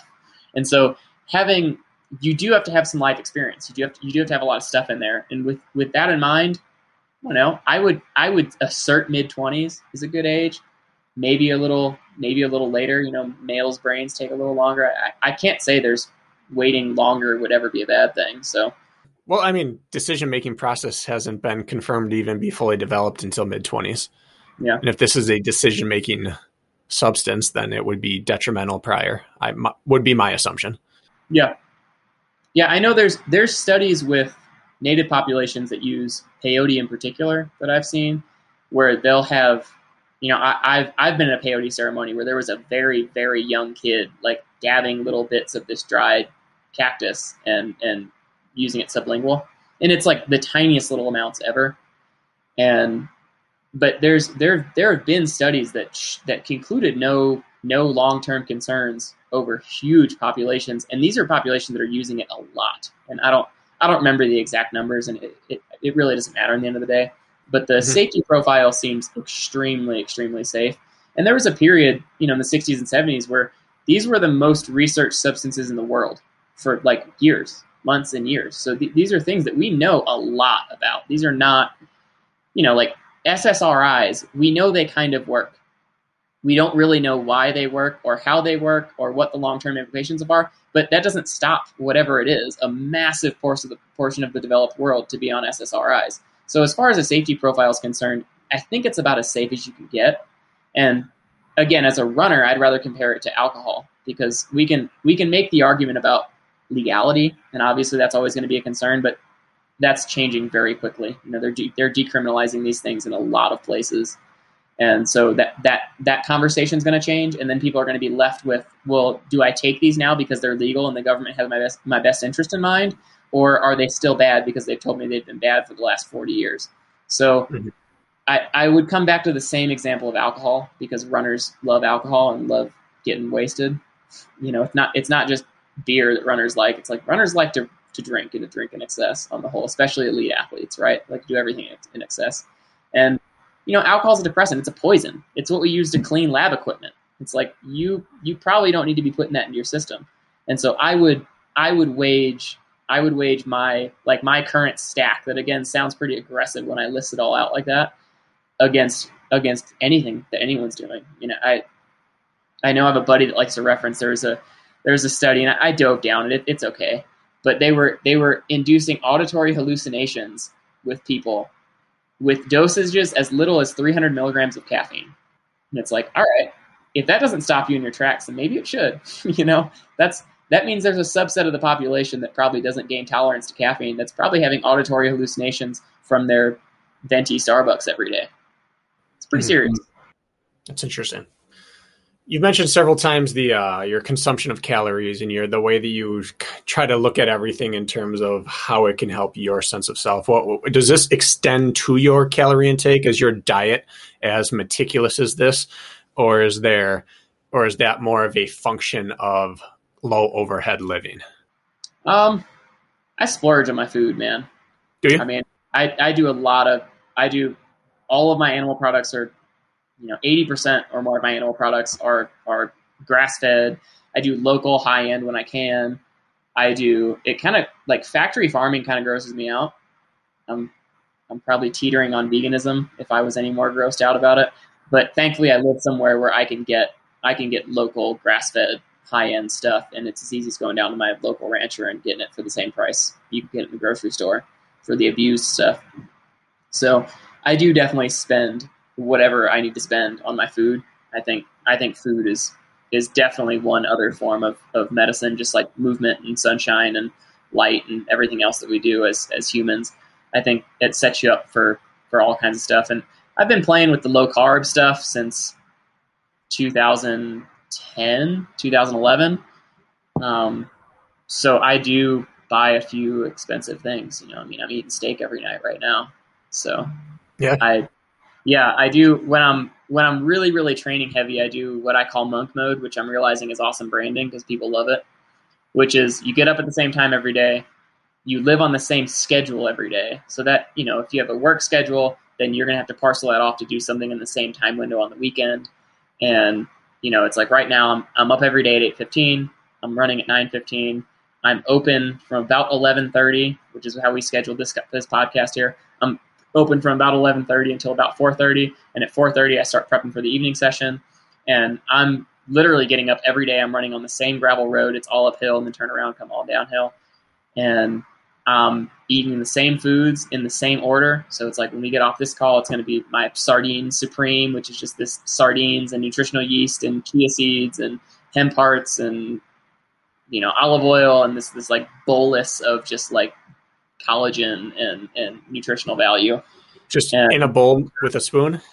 Yeah, it's actually pretty good. It sounds gross mashing it all together, and it doesn't look as amazing as it tastes. But I'll do all the dry ingredients in one, like my nuts and my salt and my nutritional yeast and everything, and I'll mix it all together and put garlic in it, mix it all together, and then I'll put my sardines on top, and then they get this like little breaded layer around them. It's actually pretty bomb.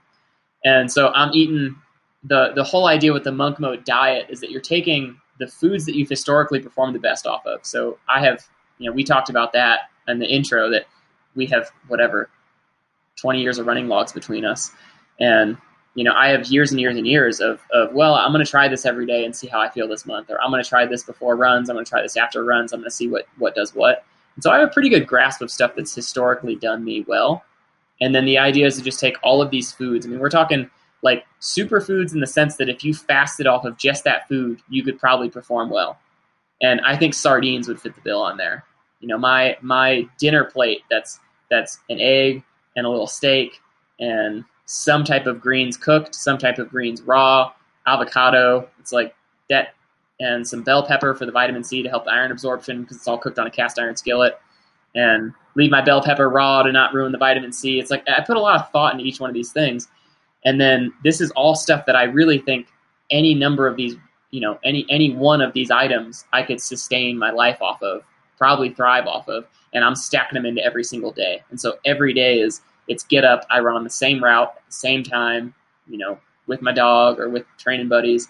And, some days are strides and some days there's a workout involved, but it's that kind of repetitive. You're not thinking about it. It's totally automated. You just get up, you roll out, and you do it. And the more automated you can make it, the less gritty it is. I don't want to have to say, oh my God, it's 95 degrees this morning, or in the winter it's 15 degrees or whatever. It's just simply that you do it. If you do it every morning, then it takes the grit factor out of it. It takes the discipline factor out of it, and you just put your life on repeat. And it's the same thing with the food. I mean, the idea that novelty is rewarded, right? If you eat chocolate cake today and you eat chocolate cake tomorrow and you eat chocolate cake the next day, it doesn't matter how much you love chocolate cake. At some point, you're going to be over it, and it's not going to be good anymore.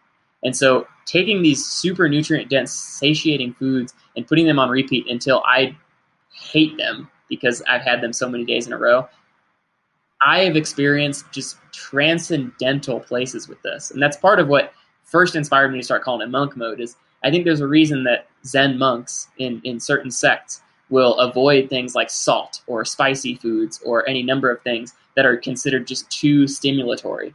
And by doing the same thing every day, you're kind of detaching yourself from one more source of novelty or variety or enjoyment, which makes it sound like I'm some kind of sadist that's trying to take joy from everyone. But I think what that does is you will then find more joy. I think your joy point is probably relatively stable. So you'll end up finding more joy in the other things. So the foods that you were kind of lukewarm about suddenly taste better, or the routes, suddenly you realize these trees or this smell or this dirt or just some new thing of doing the same thing every single day until you notice the tiny ripples on your very still water of your life. There's magic in that. And So yeah, right now it's like monk mode. So the food is absolutely as meticulous as anything. I mean, it's extremely meticulous. I want to ask you an unfair question. Um, That sounds and good. yeah, sounds good, right? Just to compare like the efficacy of food versus psychedelics, to understand how important you feel both are. So, for just like sake of conversation, if it Mhm. was donuts and pizza, but you could keep your psychedelic stacks and rotate and do all that, or you took all that away, but you could eat meticulously and do exactly what you wanted nutritionally. What do you find would be the most beneficial for your long-term athletic performance, and why? I would definitely keep the food. The food's absolutely first. Well, and there's a kind of the ace in the hole here is I've already done the work with the psychedelics, right? I mean, even if I had to give up caffeine and like whatever nicotine this morning or whatever, even if I had to give up pre-workout stacks for things, it would still be worth it to feel robust and just health and wellness first. When in doubt, I think health and wellness first. And the idea that I would put like a pre-workout, you know, that I would prioritize tossing and washing some pre-workout back before some race pace work over just eating nutritionally dense food is, I think, that's something that people run into. People want the like sexy workouts. They want the supplement. They want the stimulants before they work out, or they want the fancy hydrogels, which like Morton's awesome. I'm not crapping on hydrogels, but it's like, they want the icing on the cake, and they're not worried about the ingredients that go into the cake itself. And I think that building the base, that health and wellness is really, you can't compete if you're sick. You can't compete if you're injured. You can't compete if you're unhealthy, or at least not perform to your potential if you're unhealthy. And so that's what the food is. The food's absolutely non-negotiable. Okay, well, we just spent so much time talking about the stacking of maybe drugs or stimulants, and I was thinking that was what you were going to say, but I just wanted to make sure that was your Yeah, I outlook. dig it. Yes, nutrition first, and I agree with that. I was just curious. Yeah, if I didn't feel like I already had the shoe rotation down, like I know my vitamin D levels are high, my zinc levels are high. Like I have done all the groundwork. My sleep is as refined as I can possibly get it. It's like I have done all the health and wellness and the groundwork that I can possibly do, and I am severely serious about my health and wellness game. And so now I get to play with the fun stuff. I get to play with the stuff that people want to write articles about or talk about on a podcast. It's the juicy stuff. Nobody wants to talk about. And then I cracked open my 300th can of sardines in 300 days. It's like, that's not sexy. It's not marketable. It's the truth, but yeah. I mean, you just wrapped up endurance community in like one little paragraph there. It's we want to worry about the sexy toppings rather than building the cake correctly.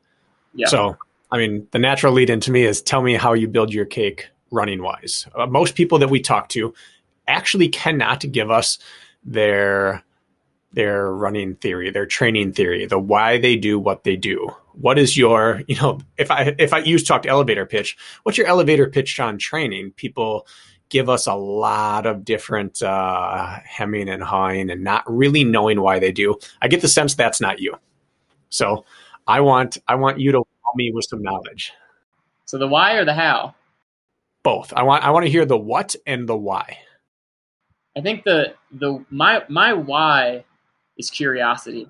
I really, as much as I stray from that and explore other options and well, maybe I want to compete and maybe whatever, I'm curious. I mean, I'm not really competitive. Like I'm competitive kind of with myself, I guess, but it's more curious as to, is this going to work or is this not going to work? Or did this work or did this not work? That's such a larger driving factor for me than even bettering my own time, and way more. I mean, beating other people is like not even on the radar, and probably to my detriment. I mean, I love a few people in my life because they are, like Joe Gray gave me one. We were training together one time. Like he's a stud. I took a picture with him afterwards. Like, we've won 20 national champs between the two of us. No one needs to know it. Only two of them are mine. And it's like that dude, he's like, I just get into a race and I'm not going to roll over for you. And it's like, it's not even on my radar. I'm like, man, that guy's having a good day. That's pretty cool. I'd like to know what shoes he's wearing. It's like maybe he's sharper than me. I'd like to see his enzyme data. It's like I'm infinitely curious with all this stuff, and that'll get you into trouble, right? It's like well, how little do I need? How much can I need? How much can I do? It's like curiosity is dangerous, but so are you constantly tinkering your training? Oh yeah. Oh, so you don't have like here are my hard and fast rules of training. There's hard and fast rules, but they're Let's start with those. They're steady rules. Rules. The things that would be the hardest to convince me otherwise, I guess we could start there. Yeah, your core pillars. Like building a base, building a true aerobic base. And I mean no sexy intervals, no, like that doesn't even need core and hip work. I mean, that's as simple as, a minimal pair of shoes and a semi-soft giving surface and a crap ton of miles. And that's it. I mean, I really believe that most people could rotate their shoes. So a different pair of shoes every run, at least every, maybe every fourth run you're wearing the same pair of shoes. It's like that's a slightly different surface, a slightly different gait, a slightly different mechanics. You got a nice wall of shoes behind you there. You can appreciate that. The way that you run, the feedback that you get, even your emotional state, right? And when you're in a vulnerable minimal shoe, you feel differently than you do when you're in a beefy stack height, carbon fiber, poppy P-backs kind of like fancy shoe. If you're doing a trail run in a minimal pair of smooth shoes, you are vulnerable and you're prancing. You're not conquering wilderness like you would in a pair of speed goats by Hoka or something like clunky with good lugs on it. And your whole brain's different. And so there's this slight subtle change, but then there's the mechanical part of it. Obviously, I think you're less likely. You hear people talk about, sometimes you run on sidewalk and sometimes you run on track and sometimes you run on gravel or grass or whatever, and it stops you from getting injured because you're getting different surfaces. The variety of a shoe, the difference between a Hoka and like a Skinner or like a Luna sandal or something is huge, right? It's massive. And so that's a whole different ball game that people underestimate, I think, is just shoe rotation. And shoe rotation and getting in the volume. And those kind of feed each other, where if you're getting in a lot of volume, you need a lot of shoe rotation or you'll get injured. And that's the base of my pyramid probably. And the next step up from that would probably be sleep, light exposure. Like I'm a big advocate for my infrared sauna, but sun exposure, vitamin D, all those kind of like real basic things. And it's hard not to clump all those together because as an athlete, you have to train. The training's non-negotiable. You have to do some type of training, but also the health and wellness is equally non-negotiable. And so it's sleep, light, the basics. Those would be the hardest thing to convince me otherwise. Beyond that, I mean, the next thing that I would incorporate with people is strides. I think strides are grossly underestimated for neuromuscular fitness, for running economy. If you are putting in that volume already, then your training quality might drop because you're putting in volume. And you just want to run easy, you're tired, and that's fine for most people, for most purposes. I think you could do 80% of your genetic potential at almost any given race off of base strides, and then depending on the event, like some tempo work or some type of race-specific work, spending time in the mountains, spending time on the track, spending time, whatever it may be, that's race-specific for you. Or obviously with OCR stuff, you're gonna have to add that extra aspect to it. So we're not talking about OCR or triathlon or anything specific here, but it's the base. I think people screw that up, and it takes a long time. I've kind of professed that if you haven't done 70 miles a week for 6 weeks in a row, you don't even know if you like running. Like, you don't even know if you're good. You don't even know if you're talented or not. You could be a freak and you don't even know because you've never put in that kind of work. And it takes at least that much to even know. So I think whatever it takes to get you to that point, health, wellness, sleep, shoes, any of that, you need to get to that point before you start worrying about, oh my God, 60 by 400 or this like super secret 30-second hill repeat and Tabata intervals and like all this stuff. Or, Anthony took 2 milligrams of nicotine this morning. I'm going to try nicotine for my morning run. It's like, dude, you did 35 miles last week and you did 85 the week before and you did 0 the week before that. It's like, you should fix that stuff first. And then we put the icing on the cake. I like that. Pretty straightforward. Those are the principles we we kind of talk about. I want to ask a specific question regarding that. If base is king, which I agree, the bigger your base, the higher your pyramid can be built ultimately, right? So, let's say you have a race 6 months out that you're planning to crush. It's the only thing you really care about. I know you're not a big, huge planner sometimes, but like, one race. Like how long does that base phase last for you? And then when do you decide, okay, now it's time to maybe do a little more sharpening? Is that part of your thought process? And what would a timeline look like that on like a big race? Let's say 6 months out. Yeah. So one of the things I did with COVID, I mentioned I got this mystery injury in my lower leg that eventually we addressed. We still never knew what was wrong with it. And it took me out for, I don't even know, like 9 weeks, the longest I've ever been out of running. And I trained my face off. Like aqua jogging, step mill, anything I could do. I mean, I was doing 3-hour days still, so I lost zero fitness. So that's a good segue into saying I don't ever lose touch with my base. And if I take a 2-week taper and then I race, that race is some serious stimulus. So if I take 2 weeks down to just, I'll let myself go for a run, but I'm not allowed to train for the next 2 weeks. And then from there, it'll be like 1 week to spin the legs, where I do 60 or 70 miles a week, and then I've been doing 3 weeks at 100 and then 6 to 8 weeks maybe at 120. That's kind of my sweet spot where I've settled. I might dip a little bit above 120, maybe 140 a few times this training block. We'll see. I definitely handle it mechanically. I'm not totally sure if it's given me much more benefit than just sneaking in an extra session or doing more core and hip work or doing some like passive training like sauna and cold exposure and things like that.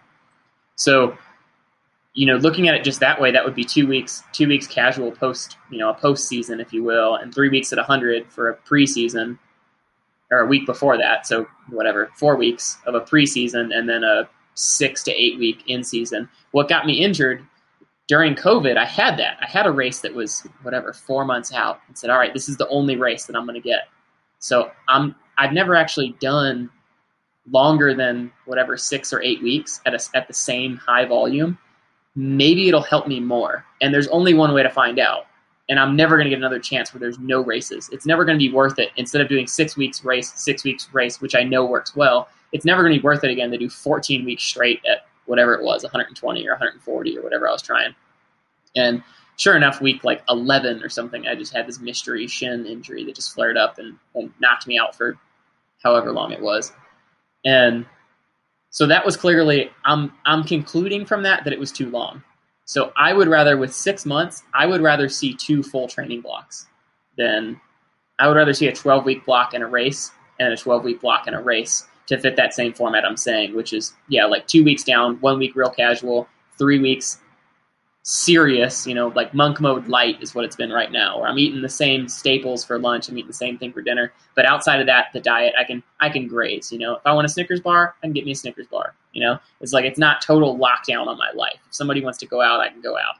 And then once we get into the heavy training, 120 or plus for that, it's going to be 7 weeks, this training block, then it's total lockdown monk mode. And so that puts us at, 10 weeks of training, 2 weeks down, that's a 12-week block, plus a 2-week taper, that's a 14-week training cycle. So I would rather see someone do, especially in the ultra world, I think people neglect a lot of stuff. I think a fun thing to do as a coach is to take somebody's lineup and look at their 5K time and project other race times off of there using a Daniels formula with a little bit of my own, informed finesse, because I get a good feel for athletes. I'm really good at guessing fitness for whatever reason and projecting race results and guessing paces and stuff.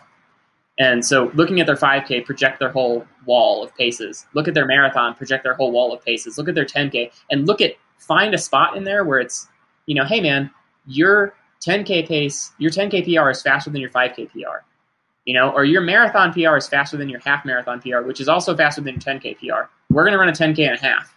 So you could put them into something and just kind of bullseye these little weak spots in their past for sure, but probably in their fitness as well. And you're going to unlock some things mentally and some probably some central governor stuff to suddenly have a slightly different challenge. And it sparks some zest for it then too. So if I had 6 months for an A race right now in my life, which is, I have a pretty long block, this block, And I'm going to race on September 11th, and then I'm just going to hold on to fitness and do 50-mile specific stuff until October 2nd when I'm going for a Fast 50 at the Hennepin 50 in Illinois. And so I'll have most of my volume training will be done by the time that I race that marathon. And then I'm just going to annihilate myself with this marathon. It's a big downhill marathon, just massive overspeed, and just beat up my legs. And I'm convinced that with the training that I can put in between now and then, just specific stuff, that I can come out of that being fresh. But with that in mind, I'm going to race into fitness. I'm really not going to do a lot of real sharpening stuff. I'm going to be doing race pace work to get ready for those races. And then I'm going to let those races be my big stimulus sessions. Okay. I was curious, like you said, workout Wednesday, for example. Yesterday was workout Wednesday. I guess I just didn't know. It seemed like you were alluding to the fact that you did a lot of like steady miles and not a lot of the flashy stuff that everybody likes to get off on, right? It's not. It's not. So you're not doing a lot of that. You're doing a lot of running. Like you're going running. Yeah. And not much specifics within that sometimes. Even workout Wednesday, I mean, that's uphill strides, 5 by 10 seconds at 490 watts or whatever, going uphill on a gravel road. So hard, serious strides, and then 3 miles at goal 50-mile pace. So it's like, that's not even a workout. I mean, most people would train day in, day out at 50-mile race pace. I mean, I think more is shown by the fact that that's a workout than that is actually shown in that workout, right? I think there's more implied for how easy my training is than implied about how that workout was paced, that every other day is not 50-mile race pace or 50-mile race effort or anywhere close. And so it's a lot of, it's just going for runs and running with friends and running with my dog and sweating and having fun and using the run, especially this early in the season, to kind of structure other health and wellness things. So it's using that run to get my morning light, get my vitamin D, and I'll sauna beforehand, and I'll soak in I have a freezing cold ice runoff, mountain runoff in the backyard. It's like I'll soak in there immediately after the run, then I'll get back in the sauna. And having all those things tethered to that run is almost as important as the run. I mean, maybe as important as the run right now, this far out from the goal race. Makes sense to me. Yeah. It's interesting to me because you do almost opposite of what a lot of even training camps would have you do, where you go after your 3-week kind of rebuild, you go up to 100 for a couple of weeks, and then your max volume you hold until you taper. Whereas a lot of people would come out of their base phase, get up to 120 for extended time, and then cut down to 100 and ramp up workouts and then taper. You seem to cut out that third stage or fourth stage entirely. Yeah, I think I respond to kind of sharpening without, like Jack Daniels, right? Is that the sharpening freshening? That was Daniels, right? I think it was. Well, that's just like his ideas, like that some athletes will need to reduce the volume, whereas some athletes can just crank the intensity. And I can definitely just, my volume will actually, the time spent training will drop. So even though my volume is 120 all the way to race day, my time spent training will drop by probably 20% or maybe 30% between right now, or like this first week at 120 and the last week at 120, because instead of 830 miles or 930 miles or whatever it is I'm shuffling around the mountains on the trails, I might have predominantly, I might have 2 sessions where I'll have 10 to 15 miles at 540 pace, and then a race on the weekend, and then some, crazy caffeinated long runs where I'm just hammering a little bit for no reason or for no prescribed reason. And so it will undulate, or it will probably match what people are used to when you actually think in terms of time on my feet, and maybe even in terms of intensity as fitness comes on and I start bringing carbs back in, and certainly in RPE, like rate of perceived exertion, because I'm going from, 0 caffeine to suddenly having caffeine, and going from not race shoes into like a pair of Alpha Flies, which is what I'm going to race in, and everything's periodized. And so when the carbs are periodized and the drugs are periodized and the shoes are periodized and the lifestyle is periodized, it's a little bit more aggressive than it looks, I think, or than it sounds when it's like that. Yeah, that does make sense. Now, my last question about your training then is, you talk about how you're running up a gravel road indefinitely on each run, and then you just come back down. Yeah. Are you coming back down the way you go up, or are you just rolling with the hill? And is that a little bit of that speed work, turnover, drill work in disguise every single run? It could be. So I've been really playing with the power meter. So I've got Okay. nice version 2 stride. So that'll tell me, even though I'm running, 9-minute pace up this gravel road, I'm putting out 250 watts, which on a flat track might be 610 a mile. So there is some sneaky work being done here. It's not as profoundly unsexy as I like to say that it is. There is probably some sneaky work getting done out there. But yeah, I go up the same way that I come down, and I think there's value in that even. I mean, I'm almost doing things on purpose to make them monotonous, And so I'm going up this gravel road, and at 100 a week, I'll do 8 in the mornings. At 120, I'll do 10 to 12 in the mornings. But it's straight shot up, unbroken uphill. 210 feet average a mile, and it's pretty much unbroken. I mean, it doesn't roll at all, and you just go up, up, up, up, up. You turn around, down, down, down, down, down, and that's another day. And so early in the training block, it'll be uphill strides twice a week mixed into there on the gravel. And I've been playing with the running pods by Egg Weights. You guys seen those? They're little I don't actually have here we go. Yeah, just little half pound weights that are just super ergonomical and rubbery. And so I've been playing with those to sneak a little intensity in there. And as long as you really focus on the drawing back with power and the forward is just relaxing, then they kind of just critique your form. It's not that it's really making it harder. It's just more of a mindful critique of the running form. And so that adds a little bit of variety, but that's it, man. I mean, it's gravel road, uphill, downhill, come home, soak, sauna. Are you just a fantastic downhill runner by the end of these blocks? I can hold my own. I think I'm actually disproportionately good at running nice runnable uphills from doing this. Okay. But it's odd. I've done blocks where I'm able to train somewhere flat. Like I was in Hawaii, had flatter options, or spend a lot of time in Phoenix and have flatter options. And I don't think I actually get faster over the ultra stuff. I think I would over a half or over a full. It would be necessary to do that. But this kind of slow grinding and just mellow paces makes me so durable. There's something going on with just the unbroken uphill and just settling into that grind that just makes me so much more durable. And I don't really have, I read everything I can get my hands on. But I've read, I think every major running coach's, favorite book or whatever. Mm-hmm. It's I've read a lot. I don't really have an explanation for why this works. I just know that it does. And it's kind of liberating as someone with so much hard science interest to just be fuck it. It doesn't matter. It doesn't matter why it works. It doesn't matter how it works. All that matters is that it works and it's consistent and it works every time. So there's some truth there with a capital T that I can't explain or can't, bottle and distribute to the world quite yet. But I don't know. I don't know if I'll ever figure it out, but I know that it works. You made a post the other day on your Instagram basically inviting the public to come live at your house and train with you. It was basically hey, I'll house you if you want to come and vibe with me up here in the mountains. And if you feel like throwing a donation, I need a new treadmill, so something like that. But the point being is, what can somebody you really seem to have open arms to someone who wants to maybe learn from you or train with you or just vibe or understand your methodology, your day, or just get to know you. So how does that all look? This open invite. I mean, an open public invite isn't something everybody throws around. What does that look like? I know more than 18,000 people have seen that video or exposures to that video, according to Instagram. And I only have 6 people confirmed for this season. So, I might as well invite everyone because I'm kind of just giving them a chance to be called on their own bullshit. Maybe there's part of that.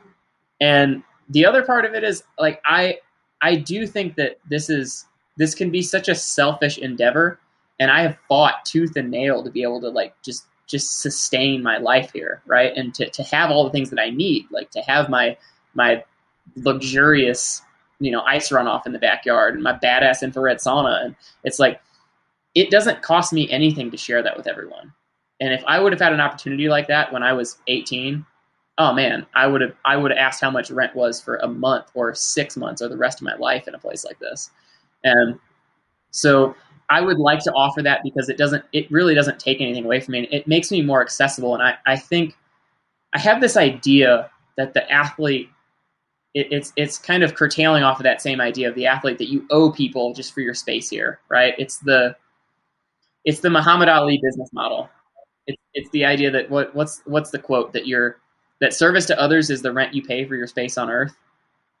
I really believe that, and I worry that that's the kind of thing, like I said earlier, that's the kind of thing that keeps me up at night. It's like, am I doing enough? And I think there's something so enriching about just getting a bunch of people together, and iron sharpens iron, and just getting people together and just raging and sharing some wisdom. And there's certainly some people that are coming here to train, and if they can beat me on one of my days when I'm doing pace work, they're gonna feel like they're getting somewhere, right? They're gonna feel like that's got some competitive flow to it. But by and large, I want people to see that this is unprofound. This is something that anyone can do. I don't like that ultra runners want to be freaks. I think we're normal. I think we could normalize this, and people would just accept that the average person can go out and bang out 100 miles if they wanted to. And by putting myself available to people, I think more and more people can see that I'm a human being, and people can come here and see that it's not, there's nothing sexy. There's no smoke and mirrors here. And it's just great. I mean, I certainly, you can see how I benefit from it. It'll give me training buddies for a season, and I got 2 media guys that are going to be spending a lot of time here this summer. So that'll be really good. And we'll just dive in deeply. So what that actually looks like logistically, I had some wooden furniture in my front room, and I had this fugly carpet and this horrible paint job, and I scrubbed it and painted it, and I got to get the furniture out of there now. I'm putting in 2 triple bunk beds in there, and I'm just going to keep those open. I mean, if people like the idea, right after this training block, I'm kicking everybody out on September 19th. But right after that, after October 2nd, I'll be right back in, and I'll be training for JFK. So there's no reason to think that I won't have an open invite to anybody that wants it between October 15th and November 15th again. So I think it's fun for me, and it's fun for people, and it's something that I wish would have existed. I mean, I'm like, I did host a kid from the Front Range that was, what was he, 14 or 15 last year, 15, I guess, that just came out here and trained for like 2 weeks. And it's like, if I thought about it, I would resent him for how freaking awesome that is. Like, it wasn't even real. Like I said at the onset here, like, I would have loved someone to hold my hand and say, this is how I do it. This is how I don't starve. I don't owe anybody anything, and I don't have anything, and it's great. This is how you make it work. And I would have loved that. And so some of it is that kind of giving back, but there's plenty of selfish reasons to do this. I mean, it's awesome. It's good exposure. Everybody wins. You can give each other love on social media, and you can post up a storm, and you can take pictures together, and you can have somebody to pass your easy miles with, especially if it's just another day of doing an easy 8 to 10 that's it. All I have to do is get the miles in. I mean, junk miles, most people would call them. And no such thing. No such thing. I agree. So all are welcome. And you turned your living room into a giant bedroom.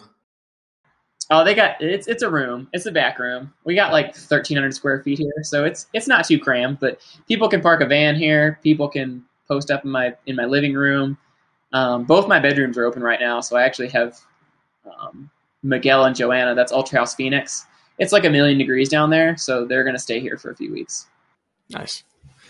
Well, Anthony, we're at the end of our time here. Anything you need to get out to people? Any people you want to thank? Any last minute tidbits you got to get out there? Man, I feel like I rambled enough for everybody on here, but obviously, check me out on Instagram. I keep a Patreon. We'll put all that stuff in show notes. And yeah, guys, thanks for taking the time and giving me a little bit of a platform here to kind of riff. And thanks for the questions. It's good. I like the harder the better, man. If anything, I'll listen to it in a year, and with enough luck, I'll look back and be like, man, that dude didn't know shit. Like, I hope I'm embarrassed. I hope I'm embarrassed of this in 2 years. Hopefully I can make that much growth. So. I will say you're an interesting follow on Instagram, and if that's a platform you're using to spread the knowledge and the love and have people come out and visit you, worth a follow on there. I just kind of perused. I was like, this guy's got interesting stuff going on. So it's a good start. It's definitely real. I mean, you heard my shtick on that, so it's definitely real. I'm ready to be wrong. I'm never going to be one of those people that digs my heels in if somebody tells me that I'm a jackass or I'm doing something wrong. I mean, I definitely want to put ideas out there to test them and to see if I can possibly articulate them and chase harder ideas. And, hopefully we'll all get a little closer to the truth here. I love it. Well, thanks for coming on. Thanks for being forthcoming. And we'll revisit. We'll come back in a year or so and give the 2.0 version. Give a critique. That sounds good, man. Thanks for having me on, guys. Okay. Thank you. Yeah. Talk to you later.